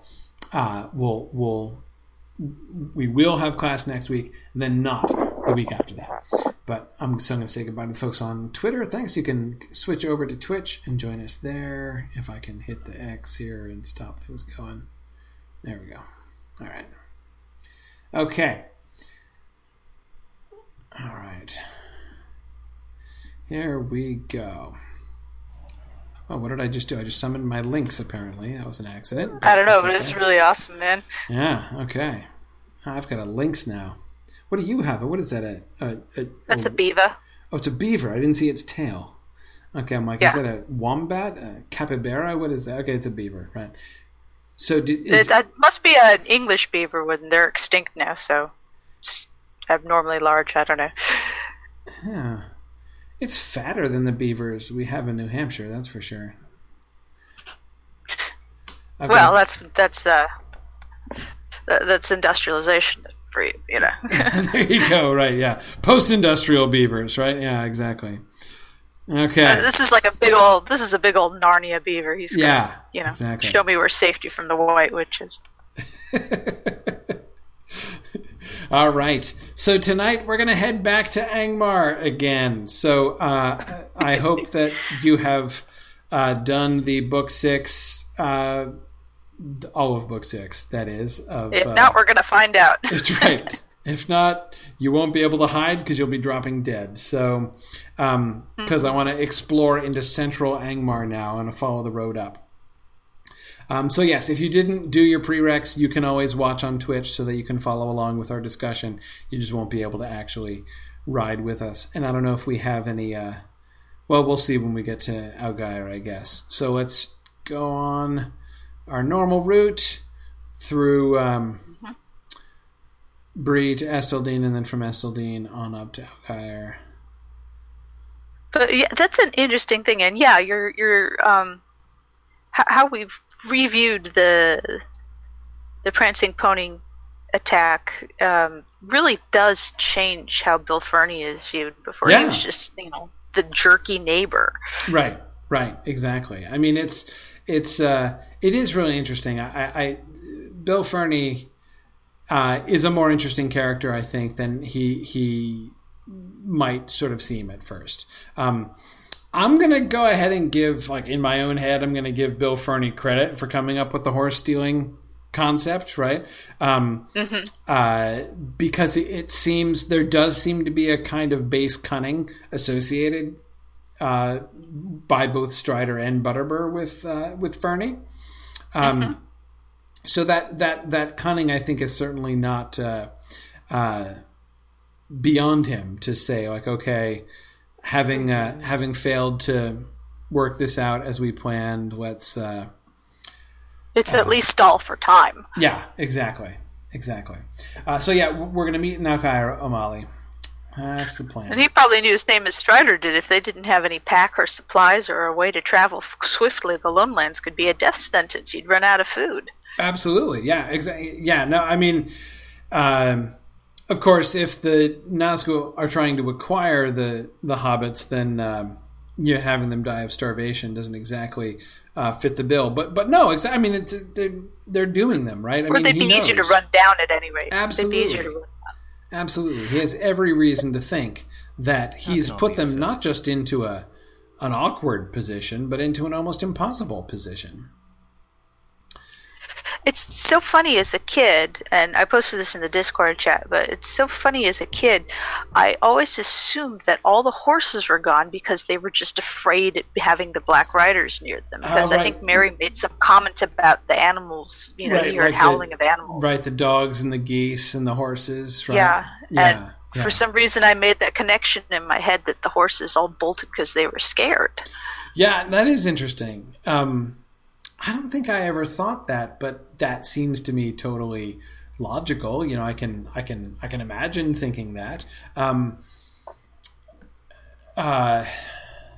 Even I wonder, thinking towards the passage that we didn't quite get to tonight, but the narrator's explanation of what happens, right? The way that the ponies ran off to find Fatty Lumpkin, right? The fact that was their response, that's kind of interesting all by itself, isn't it? Because it does suggest that they were afraid. They did this before. They ran off to find Fatty Lumpkin when they were confronted with Barrow Wights, right? You wonder if Tom Dow has like 40 horses at his house right now. Right. So the parallel is kind of suggestive, isn't it? Right, that the Barrow Wights freaked out the ponies, understandably, right? So what did the ponies do? They sensibly ran away and found Fatty Lumpkin. If the horses were equally freaked out, in a similar way by the Nazgul, what would they do? Well, they would go find Fatty Lumpkin, right? So I can see, that parallel by itself would kind of, to me, sort of support the idea that, I could imagine, I don't think I ever did come to that conclusion that way, but this is just 11-year-old musing here. I don't know. It's it's one of those things. You never question these things, these little conceptions you have as a kid until you look closer. Right, exactly. Like my conception that Bob is a hobbit. But yeah.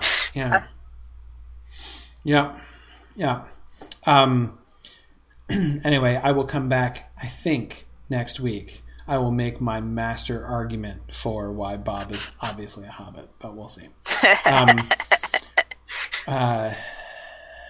Anyway, yeah, but Karita, I agree. I quite like the juvenile Valori's interpretation of the horses, like having more sense than the people, like detecting that the Nazgul are near and saying, like, we're out of here. Oh, heck no. Yeah. yeah. But yeah. And JJ, I just want you to know that I'm not going to rise to your obvious baiting. It's just not going to happen. So I want that known right up front. But Emma Thorne, I agree. I do think that find Fatty Lumpkin is pretty much is a pretty good strategy. When in doubt, find Fatty Lumpkin is a pretty good rule for life, really. Yeah. Yeah. When in doubt, run away and find Fatty Lumpkin. I think I would like that on a bumper sticker. Oh, guess what? I discovered that there is. So I was, it's like the end of the year, right? It's the end of the school year. Yeah. So we're having like all these end of the school year things. So I was at my, Matthias's, my 10-year-old's elementary school band concert, which was even more gripping than you could possibly imagine. But while I was there, I made this incredible discovery. There is a girl in his grade whose last name is actually Lumpkin. Like, there is a Lumpkin family that lives in my town. I do recall that it being a surname. I used to work in the office of my music department at my university, and I had to do all the envelope stuffing. And I do recall seeing Lumpkin as a surname. Yeah, there's a girl whose last name is Lumpkin, and I was looking at the program, and she was introduced. I'm like, her name is. I thought it was a typo, but it's not, because I saw, as I was on the way out, I saw they had a whole bunch of student art up on the walls in the school, and I saw a poster that she did, clearly with her name Lumpkin written at the bottom of it, and I was like, okay, I don't want to get ahead of myself here, but like, if my son ended up marrying that girl, I would totally want him to change his name. Like to hers, because you can't waste a name like that. Holy cow, that's pretty awesome. Yeah, so reminds me, my brother went to kindergarten with a girl named Arwen. See, now, but that's different. Like, first names, right? That just means like you've got like a geeky, an excellently geeky family. But the last name Lumpkin, Emma Thorne, I didn't realize it was. I didn't think it was an actual last name either. Like, of all the names, it doesn't. That doesn't sound real. Like Fatty Lumpkin. I mean, you've got the Fatty is your first name and Lump is in your last name. I mean, come on. It's just like Fatty. I found it. Fatty fatness. Yeah. Well, no, it's an East Anglian variant. It's a derivative of the name Lambkin, meaning the son of Lambert. Aha. Okay. It's East Anglian, you say? East Anglian. Doesn't get more English than that. Dang it. No, and not only... Oh, man. Okay. It means son of Lambert. Well, then, if it's East Anglian, you've got to wonder if Tolkien actually knew of it as a surname. Yeah, you also sound like it also sounds like it's a shepherd shepherding sort of name. Yeah. Like maybe somebody who's good at lambing. So in which case that takes it away from that takes it away from like Tolkien just made up this name because it goes with fatty, and instead choosing it, right? Because that'd be like somebody naming a cat today, Professor Mew Mew Jefferson or something. Right. Well, no, because it would be. I mean, it's still a play on the last name. I mean, it's not a coincidence that his first name is Fatty and his last name has the word lump in it, right? I mean, that's clearly an intentional joke, but it's just a different kind of intentional joke, right? It's making a play on an existing name instead of inventing the name out of whole cloth, which I always assumed he had done until the revelation I received at the elementary school band concert this year when I discovered there was a whole family of lumpkins living in my own town. I mean, like, how could you... I guess it's really kind of good that I never earlier on in my life came across any lumpkins, because, like, how could I possibly not refer... I don't think I could have physically restrained myself from referring to that girl as my jolly lumpkin when I saw her. And, like, I'd be like looking at restraining orders next thing I knew, I mean, like, so it's probably for the best. Resist. It's a good urge to resist. Yeah. It's, anyhow. So it'd be more like naming your dog Angela Basset Hound. Exactly. Yes. Yeah. That's exactly what it would be like. Okay. Yeah. Okay. Anyway, now that we've saw that, I had to share the lumpkin news because this was a revelation to me. So let's we better start moving because we've got a little bit of ground to cover. So we're heading off, retracing some of our steps, but we're heading off through. That's right. This is Myers of the Muck people here. That's right, and we're gonna go. We spent our time down in the what may have been an old inland sea, spending our time with the turtles and slugs before, and now we're gonna follow the road here. JJ, my son plays the trumpet. He was playing the trumpet, and a fine job he did of playing the trumpet. My son's elected not to continue in band since it's no longer required. Aha. Well, he's 4 foot tall, and they gave him a trombone. The thing is as big as he is. Ah. He says, "I feel like that one scene in Nosferatu where he's carrying his coffin around the whole time." Well, certainly going around with like a trumpet or like a trombone or a euphonium case is kind of like that. He decided French would be easier, and I'm like, okay.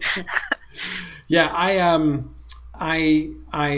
was very admiring of. So in the elementary school band, there was one girl playing the trombone and one girl playing the baritone, and I was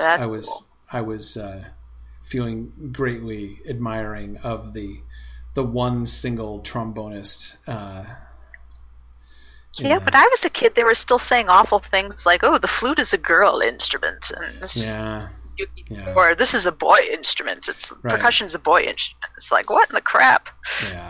Yeah. What part of my body am I required to play this with? Right. Exactly. Okay. So the reason I paused here at this intersection is I'm trying to figure out. So these roads, this is just a path, really, right? No evidence that this was an actual road, right? No. No. Okay. So there's not. So I'm just trying to see if we can learn anything about the. Okay, right, and they're straight across from us there. That fire we can see. That's the orc camp, right? So that's that's where the orcs are. Okay. Oh yeah. So we don't actually see any roads. So this intersection, this is really these are paving stones. Yeah, the O'Hare used this road. There's a couple of quests where they use this as a road. Right. But this is not cracked dirt. This is paving stones, right?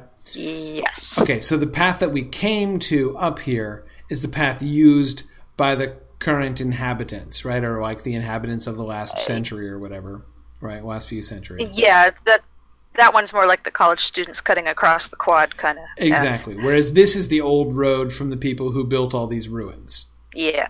Okay. All right. Okay. And this is coming down from presumably those cities up in the north that we explored before, right? So so there weren't any roads, real roads, that is old Angmarim roads that went down to Alcair, really.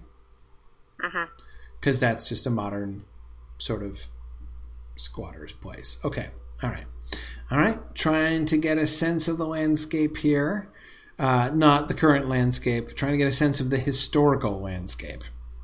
To understand, to see if we can figure out. That's the really fun thing, as we've been doing, we've been going through Angmar, right? Doing like some like investigative archaeology to sort of see if we can discover the history of this place and its story. So I do enjoy that, and it is surprising how much I've forgotten that I've forgotten. Yeah. Or forgotten that I remembered, or since my art history days. Okay, so we came down here. So the road leads us to the beach, right? This is the beach. This is waterfront. Yeah. So if we're still operating the assumption this is the waterfront, so the road takes you to the beach, but then it comes to the beach and then it turns right and left along the beach. To the right goes up to that place where we can still see that huge old tree that we were looking at there before. And then you've got and then up on the right is mostly just Goblin Camp, but there was some stuff in the walls up there too and everything. So yes. Okay.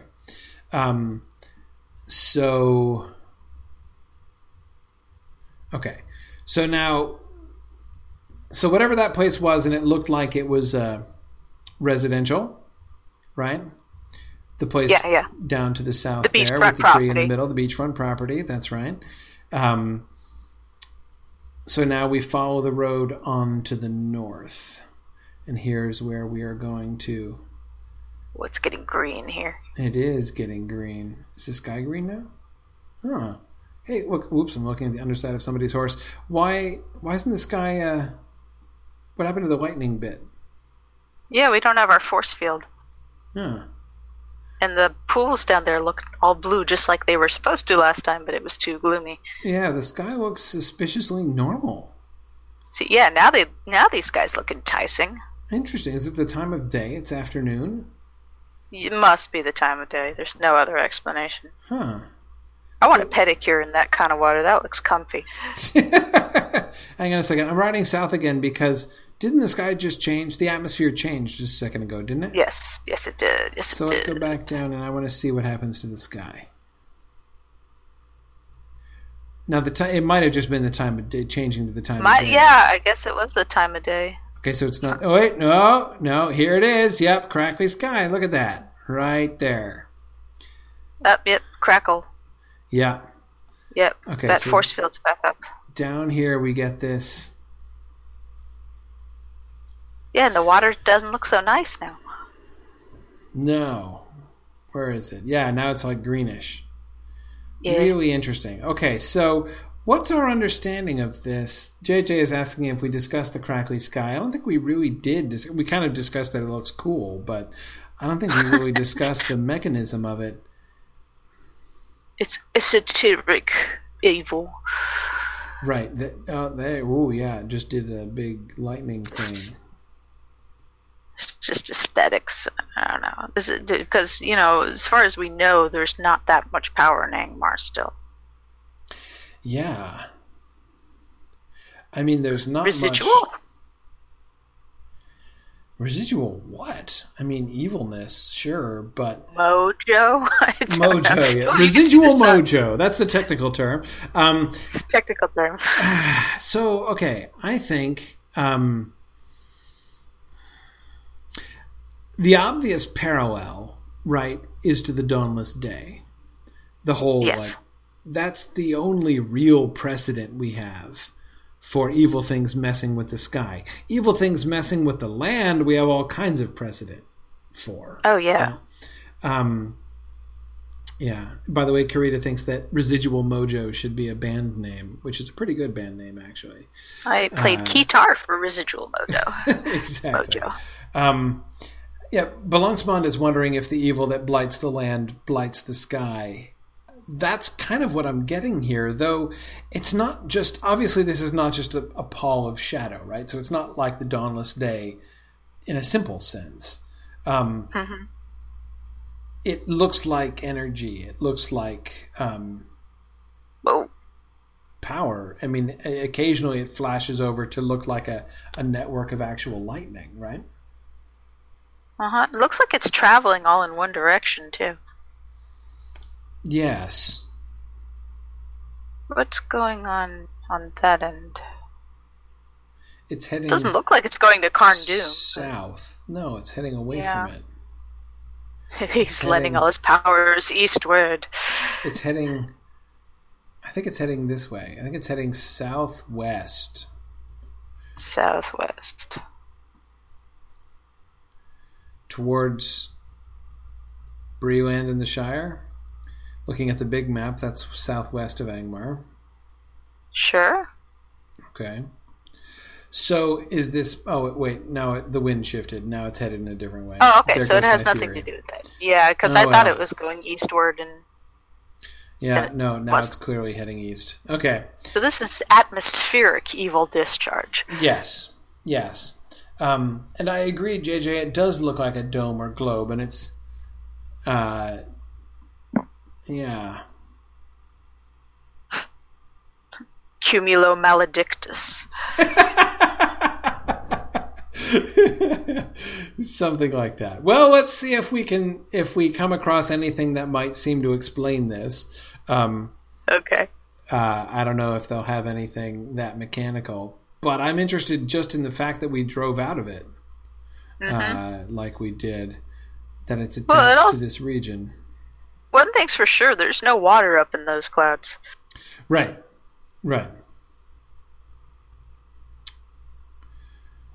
Okay, so here we are. So the sky now looks like green and uninviting, though, as you say, the water looks like a particularly well-tended swimming pool. Yeah. But the sparkly sky is gone. And the sparkly sky is there day and night. Different color at night, but it's there day and night. Yeah, this just looks like an air full of pollen out here. Yeah. This is what the sky looks like early in the morning, where it's foggy and misty and everyone just mowed their lawns. Right. Okay, coming up on a watcher. Moment of truth, guys. Okay, here it is.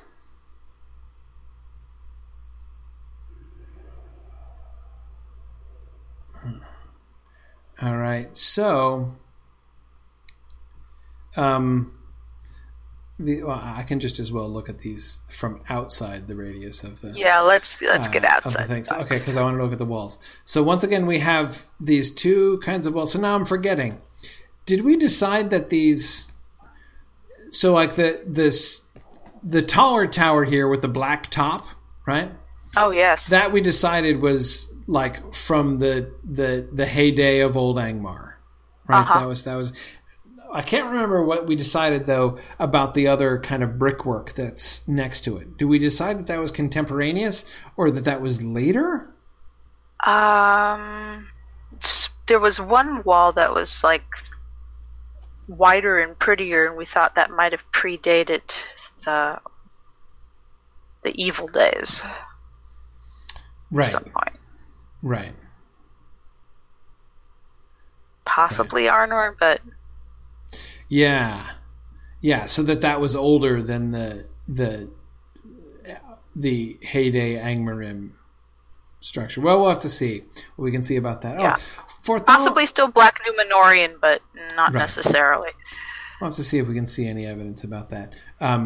Forthalis was just suggesting that the stuff in the sky could be corrupted Aurora, since we're fairly far north. Oh yeah, that's an interesting prospect because we do have regular Aurora Borealis up north in Forakel. In Forakel, yeah, exactly. And Steve, I now want to try out the evil areas out there and see if we see any differences between. There's definitely evil areas in Forakel. What happens to the sky up there where we would have Aurora Borealis is the question. Right. Wow. So is this this is not a battle buggy. This is like a battle bus, right? Yeah. That's basically what this is? Yeah, pretty much. Yeah. Big old wagon for you would put orcs in this wagon, right? Or a troll, or one troll maybe. You know, a beaver chasing a bear around is really kind of an interesting spectacle. Like you do. There. Yeah. It really, for a while, looked like that beaver had the bear on the run. Which I don't think is what was really happening there. Beaver bites can be pretty nasty. Okay. Oh, there's eye painting on those. Yeah, on the buggies. I've seen that one. Yeah. And that, I guess, is Goblin. Okay, so I'm looking out here. This wall was guarding. So this was beach again, or rather, this is cliff, right? So you got some cliffs with the old water line coming partly up it. And a little coastal road running alongside it. Right. So this would have been like the boat slip or something? Maybe? A boat launch, or maybe a place to look out for the people on the road. Right, possibly. Was this a gate? I don't see any evidence of a gate here, if it's just a gap in what was But the lines are clean. It hasn't been broken apart. Right. And then we've got this this little village pointy up here. flower. This I'm pretty sure. So this is one of those only slightly evil Tudor style houses, which clearly shows the cultural connection between the Breelanders and the Hillmen, right? Yeah, just like in the other part that we visited. Yeah, just like in that other city whose name I either can't remember or also can't pronounce. So, and once again, as in that other city, we can see this house, which is clearly newer, right? I mean, still could be a couple hundred years old, but still clearly newer, built right up against this old Angmarim wall. Yeah, and that very British thing of building on ruins again. Although this one doesn't look as far gone as the other village we saw. No, it doesn't. And what is this darling little tunnel here? It's some sort of trestle bridge. It's like a breezeway. Why do they build a breezeway between? I don't know. Powder storage. It's kind of fetching, though, isn't it? I really like it. It looks like it should be a stable, but they haven't finished building the walls. And it looks like they put shingles and thatch on top, which I don't get. Whatever was going to go in here was important, but there's no evidence of it. Highly protected from rain, except they couldn't be bothered to build walls. Oh, man, look at how it extends over there. This is intense. And no chairs, because then they'd just be leaning on things all day and it looks unprofessional. Yeah. Wow, and this city or these buildings just keep going and going. Oh, I really want to get in and look at those green things over there. And it looks like a huge statue, and I'm very excited about that. But let's just keep looking around here. So we have this. Well, this is a nice little village square. And whom do we have? We just have Angmarim here. We don't have any Hillmen. Were there any Hillmen at all? Did we kill Hillmen already? Or is it just the Angmarim? I didn't see any Hillmen. It just looked like Angmarim and goblins. There were some goblin staffers in here. So the Iron Crown... Oh, right, there were the goblins who were doing the eye paintings, presumably. So this then looks like a recent hostile takeover. This was from the Hillmen, right? Because there had been like the later Hillmen. Yeah, the people who had lived in nicer houses than and who were O'Hare people. Yes, and who were being oppressed. In that, I just killed my horse, which was super rude. Goblin dude. And as a result, I'm going to activate my links, and then he'll be sorry. Anyway, okay. Okay, so, all right. Now, I'm not going to mess with my links now. Okay, so as I was saying, so we remember in that city, whose name I don't remember, we had the people there were being enslaved, right? They were being oppressed. That's where you do the whole liberating slaves quest line, right? Yes. Yeah, breaking folks free. So this has all of the markings of being a place which was a fairly major city of theirs, right? They had this really nice protected place up on a hill with all these old walls, highly defensible, and but they weren't building defensively, right? They didn't themselves fortify it. They didn't put up gates in any of the walls or anything like that. Instead, they just built these actually really quite darling little like 2-story Tudor houses with the little porches on the top floor, right? The porches and breezeways. The porches aren't really sociable, right? So you can tell that there's still some like cultural dysfunction, right? We're going to build porches, but we're going to put the porches up on the second floor or first floor if you're a European. Again, there's just a lot of pushing for places to stand out of the rain and the wind. Yeah, it's true, right? Yeah, here we are. They must have some. I don't know. What if they've got an acid rain problem up here or something? I don't know. That could, again, I'm thinking of the sky, but yeah, no, I agree. But anyway, it looks like a reasonably pleasant town, though built on a kind of depressing set of ruins, but that's okay. And then, of course, it's been taken over now by goblins and Angmar. I mean, we don't see a single hillman around here. And the presence of siege equipment, right, all over the place. This is a pretty clever, devious-looking thing here. This is much better put together than a lot of the orc devices I've seen. Yes, you look at how well squared the timbers are, right, and how well squared and fitted the timbers are. That does look better than a lot of the other orc equipment.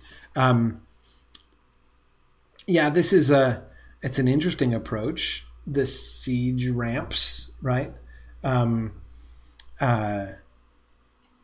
you then, I guess, you run up the ramp to scale the wall. That's kind of fun.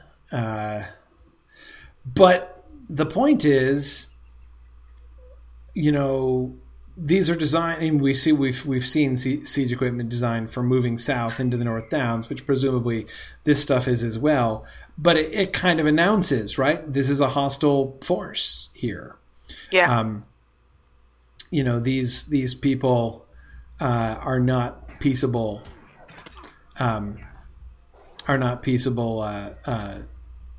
Residents. These are not the natives. This is a hostile takeover. This is not a community. Yes, this is not a community. This is an armed encampment. I've never been over this bridge. Me neither. I don't think I ever explored around here. No, me neither. I usually end up going through because north or south, one or the other. Well, all the quests to advance past 50, Yes. You have to get all those trophies and little, bits and bits for weird recipes. They never tell you what they're making. Yes.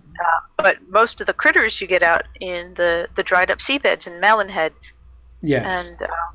And then I went around to Gathforthnear, and yes. Or go through the Necropolis. Yes. Whatever the Necropolis was called. Oh, yeah, we'll get to the Necropolis. Okay, I'll see. And now, look, they've put one of their malignant statues here. Uh-huh. Which is clearly one of those newer constructions.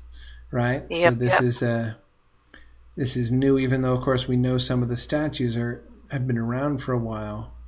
Although keep your eyes open for one of those giant fish hooks. Yes. Well, similar in style to the fish hooks is this door. Yeah. And who's this chick? She's got a name. An elite master. I'm going to stand back a bit from her. I'm not high enough level to take her single-handed unless people want to join me here. Silk Lady? Silk Lady. Oh, got too close. Oh, that's why she's called Silk Lady. I get it. Oh, spiders. Right. Okay. Yeah.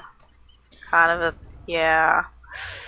All right. All hands on deck. All right. Okay, there we go. Good job. All right. Go team. That's good. Can we go in there? No, it's not open.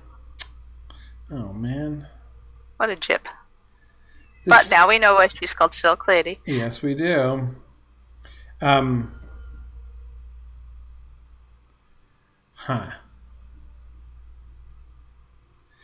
This tower, we see more of these doors later on. A lot more. Oh, look at the tower up there. That is like... See, this tower is different.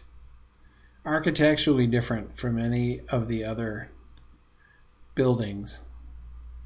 In the cities, yes, but if I recall, there's a hilly area where there's a lot of towers that look like this. Yeah? I don't remember these now. Hrimbar or something, I don't know. Oh, right, up in the north, sure. Yes. Right, but not that we've seen yet. No, but this is a style we are going to see more of, so memorize it well. So this, then, must be the New Age Angmarim structure. Yes. So... Right. Novu Angmarim. Exactly. Nouveau Angmar, that's exactly it. So we've got old Angmarim. So this, like the wall and tower. So here... we're standing next to 3 different eras of Angmarim construction. Yeah. I'm looking around. Old and busted. Can I see new a hotness? No, I don't see. Right. Okay, so you've got the old one, the one that's greenish white on the bottom and black on the top. And then you've got the second layer, right, which is like the little Hillman Tudor house next to it, right, or built kind of up on it, up again it, right, as you would say, and the wooden palisade. So the wooden palisade would have been added by the Hillman as well, right? Wooden palisades are totally their style. So they come in here and they build. Of course, wooden palisades are also goblin style, but let's not think about that for a second. And but we already saw them occupying the city on the other side, and we certainly get another house right there. But then this tower is new. So this tower is Nouveau Angmar. So if the black and white is from the time of the Witch King himself, and then the second layer is the Hillman Society that grew up here within the ruins of Old Angmar, and then now New Angmar, which has returned. So this is a recently constructed tower. Yes. With all the pointy bits.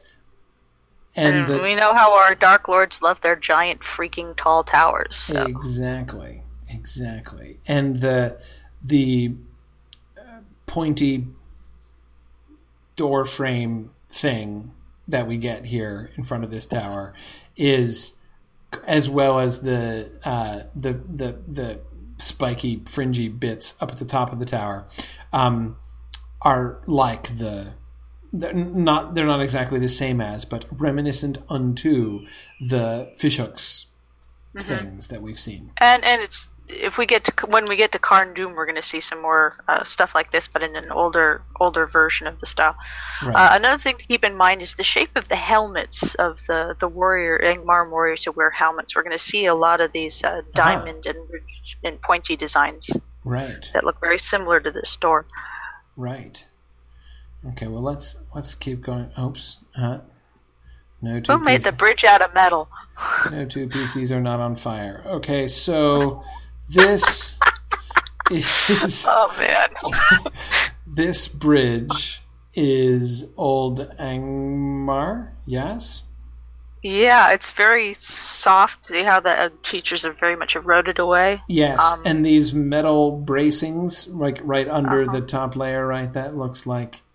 Okay. Oh, man, the statues.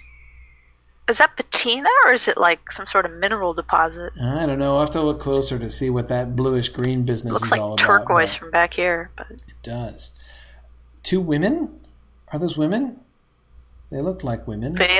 veiled weeping women holding a bowl or something. Or just with their hands in their pockets. They look like they're wearing hoodies with their hands in their pockets is kind of what it looks like. I mean, not the hoodie part. Their but the hands are part. either holding something or out in front of them, I think. Yeah. Oh, right. No, they're folded like this. Yeah. Right. I see they're folded there. Okay. Right.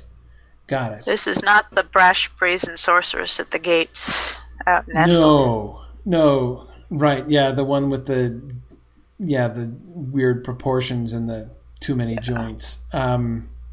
These are servile, penitent, reverent-looking women. Yeah.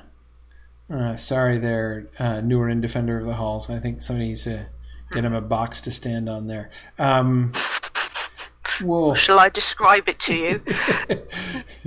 Well, okay, hang on. We'll come back over there. I want to finish our circuit of this town here. I think we've seen mostly what there is to see here.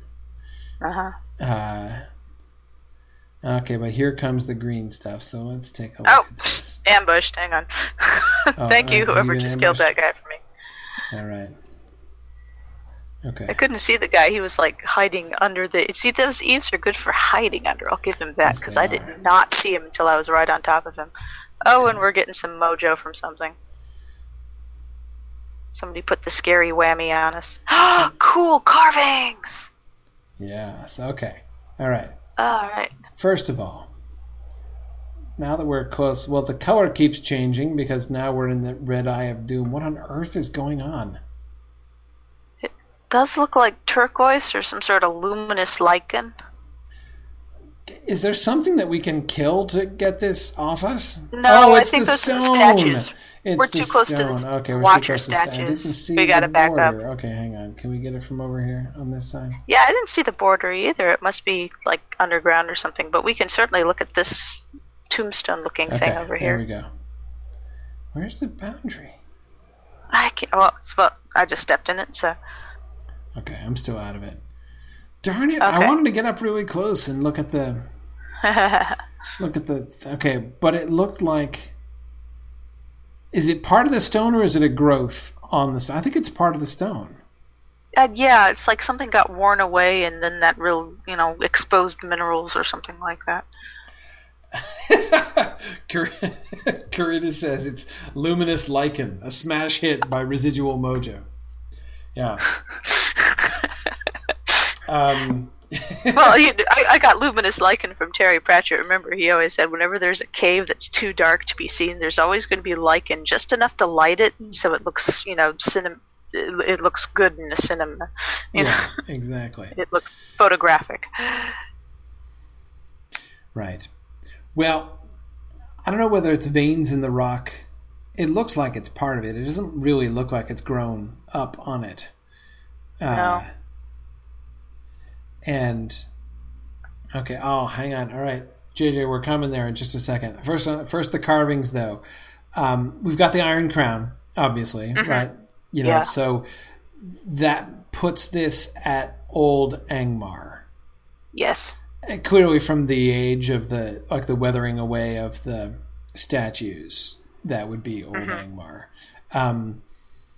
So this is the Old Angmarim crown symbol. I love how up at the top there, the crown, it's down at the bottom so that the spikes of the crown just look like flames leaping up as if it's like a forge or something with the flames leaping up inside.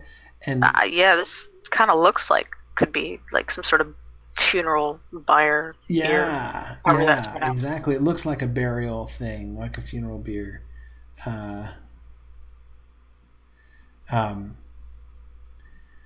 So is this just...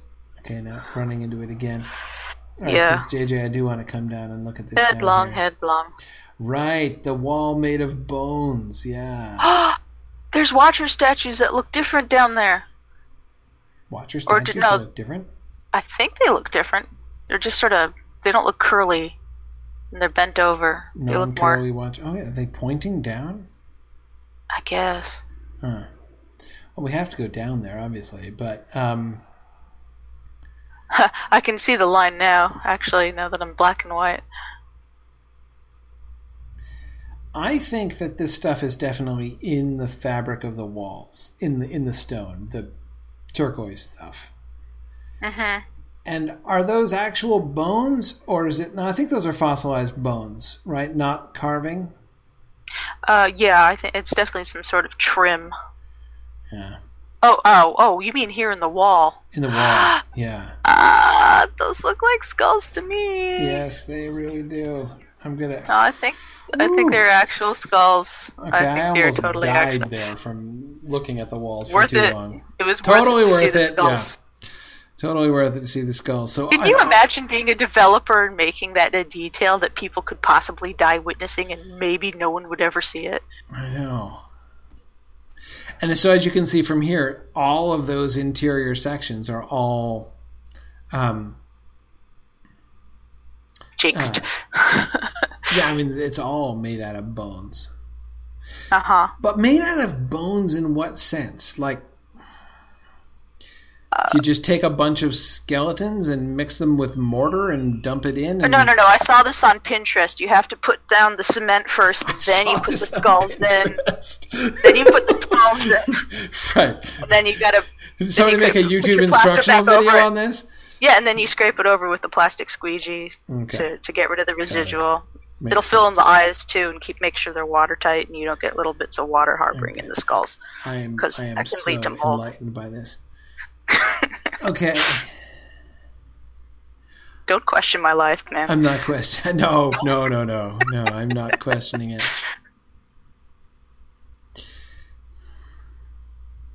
Okay. So, if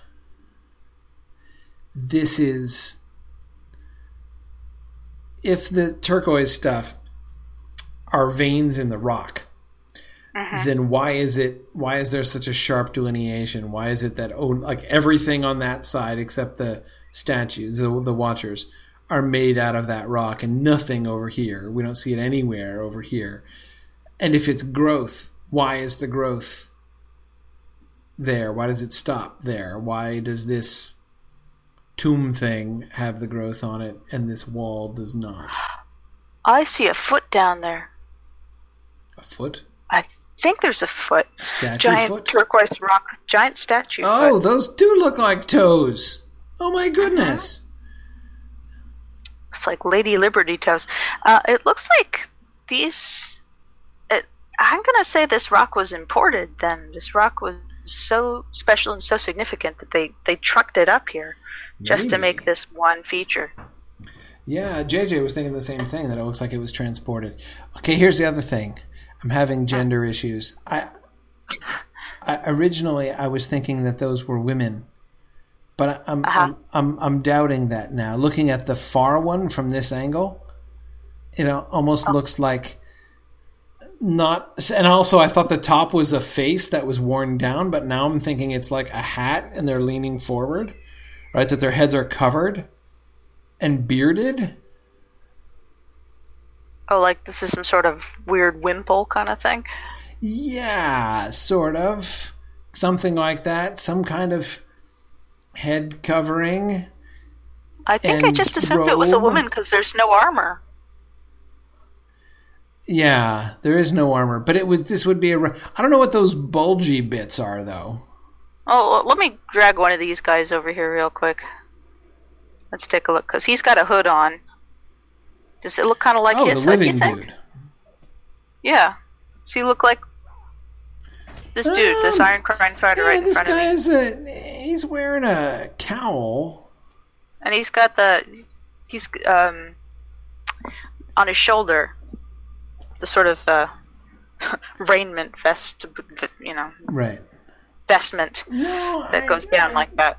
This looks like a more rounded hat. Well, and that could be weathering. Yeah, it could be weathering. It could be weathering. It's so old. Yeah, I mean, there's really very little suggestion of a face, but it makes me wonder, is there a little suggestion of a face because it's been weathered away, or did it ever have a face, this statue? I'm always told when something has a very simple or almost no face at all, it's because we're supposed to be able to imagine ourselves in there. Oh, you think that's the artist's plan? Well, psychologically, that's why people have simplified faces on things for Right. characters that are supposed to represent us. It's because it's easier for us to imagine us as a minimally detailed face Okay, so these are than a face with a lot of detail, which is usually supposed to represent somebody else. holding their two hands out in front of them. Are they And holding it? It's not a bull? I definitely see a hand as well. Oh, yes, I see the hand now. Huh, you wonder if there was supposed to be something in between them, like a banner or some sort of... Or something. Almost looks like it's holding it horizontally, like sandwiched between hands up and down. beacon? And I don't see much of a... I'm trying to figure out these lines here, right? How it looks like almost an inverted arch. It almost looks like there was no head at all with just a hat, and I'm about to die. Yeah, better scoot on back. Run, run, run, run, run, run. Ooh. I know, it's creepy, Ooh, man. that was close. The things we do too for the things Yeah. we do for. Anyway, I'm not sure there's a head under there at all. It looks like just two vertical pieces supporting the rounded like hat structure, just kind of arched underneath. It's like a Lego man face, you know. Katrina says we should run in, take a screenshot, get back to the safe zone, and study the picture. That's not as much fun as My running around. screenshot's not working. Yeah. One of the updates screwed up my screenshot ability. I'll have to fix that at some point, but life is short. Yeah. That when we Okay. get real close, our depth perception goes all wonky. All right, here let's go down to the ground level. So can we get down to the ground on this side, or do we have to go all the way back around? Oof. Do not know. Okay, so the goblins all live over here. This is the goblin tents. We didn't get goblin tents on the other side. This is the Goblin Quarter. Oh Right. yeah, no, they pretty much made sure the goblins can't go anywhere except across yeah. that bridge. Oh no, wait, you can get around. Oh, It doesn't end here. We've got more There goes and that more theory. goblin tents. Oh, being watched apparently. This is a supervised goblin encampment here. Still, I wouldn't trust them by goblin themselves tents. Yeah. And what was this guy? He's been bad. They told him to go stare at that wall for a little while.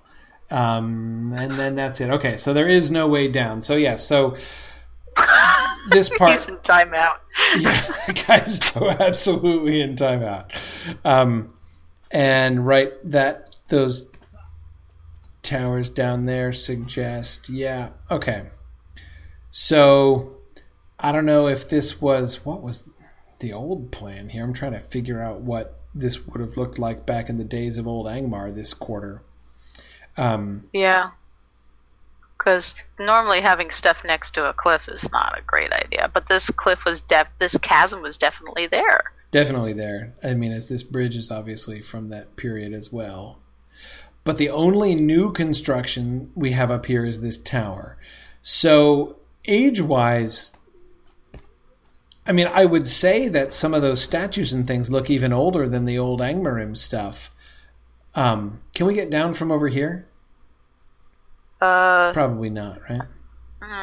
Probably not without breaking our ankles. I get the feeling we're supposed to approach that road from a different angle. Yeah, I think we have to go back to the floor and then come around, I think. Okay. All right. So, well, it's interesting because that other stone, the stone with the turquoise stone, is much more worn than the rest of the old Angmar. I mean, if anything, I would guess that it was a fourth layer, an even earlier layer than the old Angmar layer. Yet it clearly bears the old Angmar symbols. It's got the old Angmar iconography. It might imply that those symbols are older than we think. Right, possibly. Okay, I have worked my way back around, back by the battle buses, and back now on the ground level, coming under that first bridge.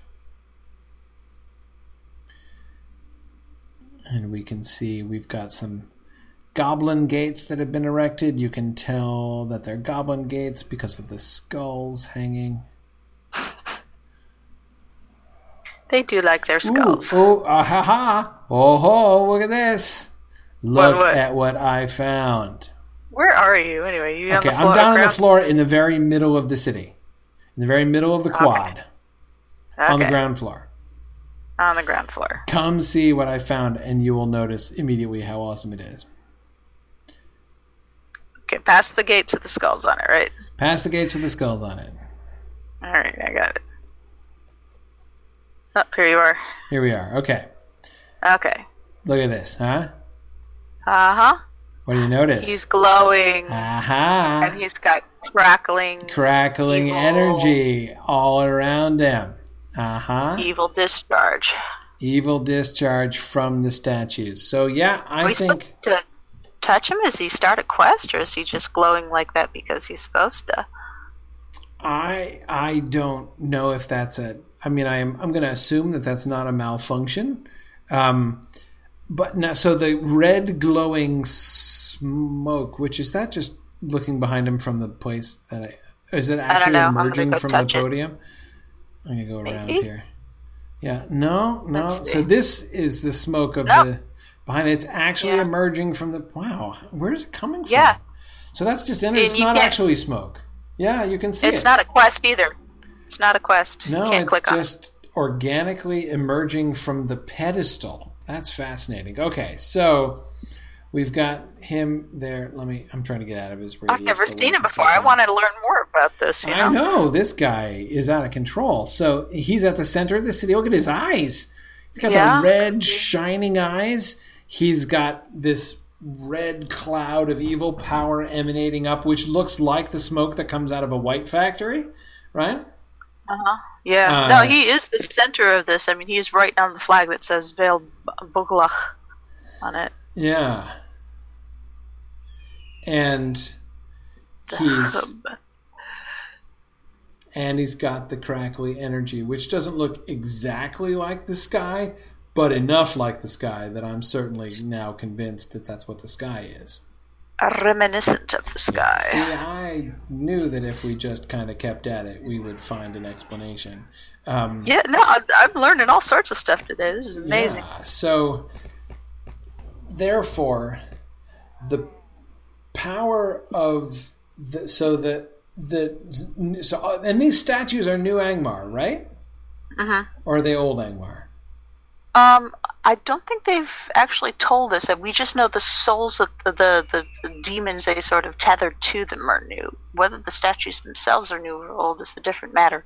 Right. And one, I don't think that's been addressed. But the malignant evil of the statue, that's a new innovation. That's a new Angmar thing, right? Yes, presumably if they existed before, all evil like that would have disappeared when Sauron's power dissolved. Right, exactly. So this is new, and therefore the crackly sky would have to be an indicator of this sort of power, like as they're... Because we saw them in the middle of constructing these, right? Like we saw them doing that ritual down in the fortress, in Esteltine. Well, no, you're right, in O'Hare. Outside of O'Hare. Up north, that first Evil Hillman camp that we were looking at. So we know they're in the process of manufacturing these things through these rituals that they have uncovered with these ancient fell spirits that are being trapped in the hearts of the stone that are put in the statue. As I've done the quest line now like 4 or 5 times for. Me too. On every server. But of course, the more times I do it, the less time I spend reading the text. So it's not like I'm actually more familiar with the storyline. Anyway, I make more mistakes because I'm not reading the text. Yeah, I think, this is where I go to that place. Where's the thing? Oh, I missed one. Right, exactly. I almost did the same But thing. yeah, the crackling here and the crackling in the sky. There's a sickness in nature caused by this. Yeah, but it's an indication of this evil influence that is bringing the land under this sort of new oppression, right? Dominating, well, not dominating the spirits in the way that the Ring of Power does, not enslaving the spirits, but just kind of oppressing the life force, right? As it just kills you. I mean, it just drains you of morale and then does you to death if you're not ready for it.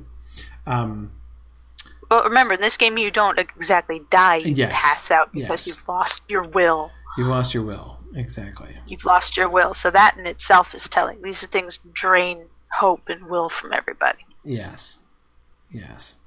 Especially elves. Yeah. Oh, man, it's getting late, but... it is. On.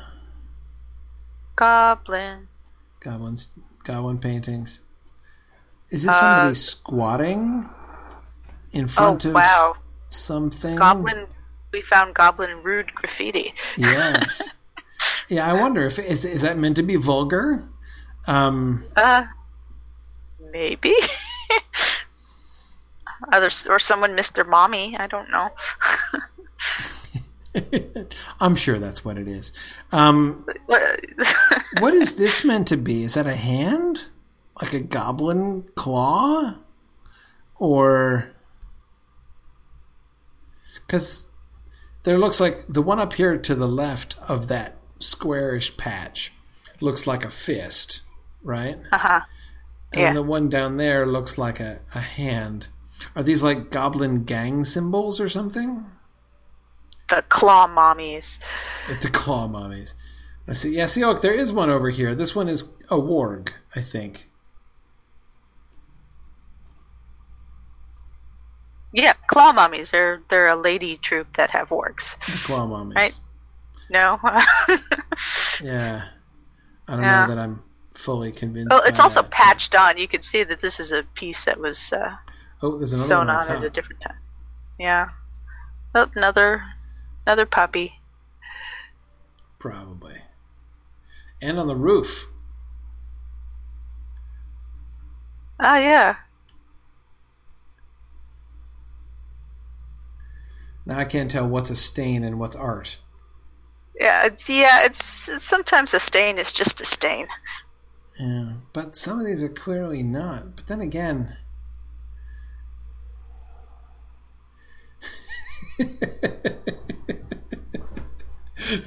Karita says the Claw Mommies could be the opening band for Residual Mojo, and then when they made it big, they'd change their name. Sounds more like a roller derby team. It does sound like a roller derby team. Oh my goodness, I think you nailed it there. Yeah. Okay, hey, don't look now, but I think we can approach this tomb, yes, without going all dreadish. Okay. Wibbly, yes. Woohoo! Okay, a chance to...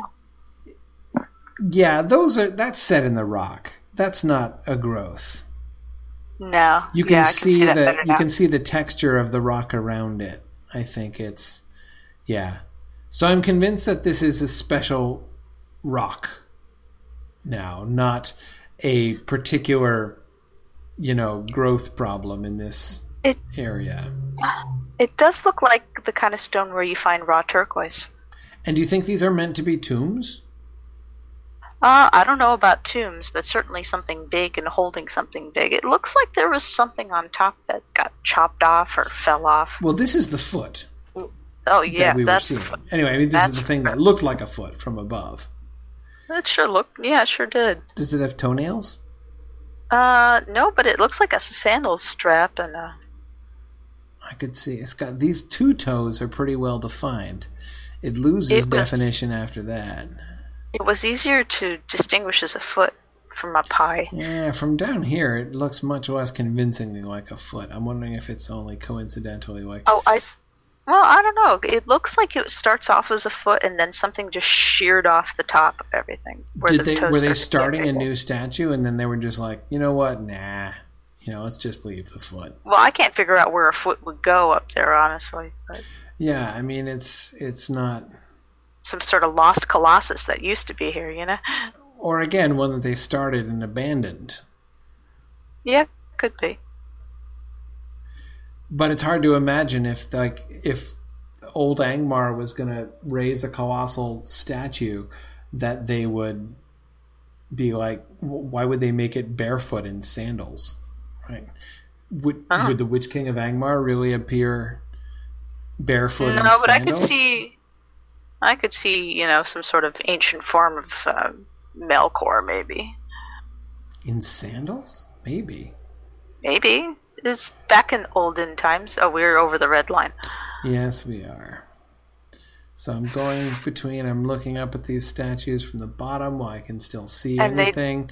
Now it looks like they've got their hands here. Tellerath. Oh, another giant tree! What? They're trees? Another giant tree! Really quick before I die, man. Okay, hang on. Oh, this is a cliff! Oh, drat! I know, but there's another giant tree on the other side in the necropolis. Okay, hang on. I gotta... Oh, wait, no, I still got time. I'm not dead yet. I'm getting better. Yeah, exactly. Oh, I'm not. But there's the giant tree. Yeah. I see what you mean, yeah. Okay. Yeah, so this is the necropolis, yeah? Yes. Okay. Uh-huh. That's the necropolis. Well, maybe we'll find some more explanation of the whole turquoise phenomenon, which is what we will call it. Turquoise phenomenon. When we get down into... Because we should notice that... So presumably, this used to be a road, I think. Uh-huh. Right? So, yeah, I think so. From in old Angmarim times, this was... we had this kind of fortress city in the four quadrants up around this central area. And then we have all these turquoise things. And this is like a kind of a gateway, right? Mm-hmm. With the walls of bones and everything. So this looks like the main entrance to the necropolis, frankly. Yes, it sure does. If it's got the bones in it like a catacomb. Yeah, the whole walls full of bones thing. Yes. And I'm fully healed again, so now I'm going to go... Because now I want to look at the ground. So I'm projecting myself back a couple thousand years, and I'm in old Angmar, and I'm coming into the necropolis, and there's a sheer cliff. But was it always a sheer cliff? Well, there's also water deposits down there, indicating the water might have been higher at one point. Did there used to be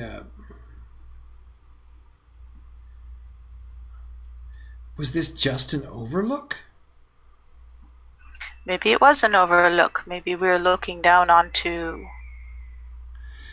It'd be interesting to see how long have the dead lived there. Yeah. Okay. Well, obviously this is one of the places that we are headed to next is the necropolis to try to figure that out. Some other week. Yeah, it is getting late. We will... I'll go back out of the before I perish, which is actually coming soon. Phew. Okay. Not quite as close as the last time, but that was still pretty close. All right. So we will leave it here. I think Angmar is so kind of oppressive in its atmosphere that I never really spent all that much time looking around. So this is really kind of fun. Anyhow, so let's we'll stop here, and we'll pick up here again next week.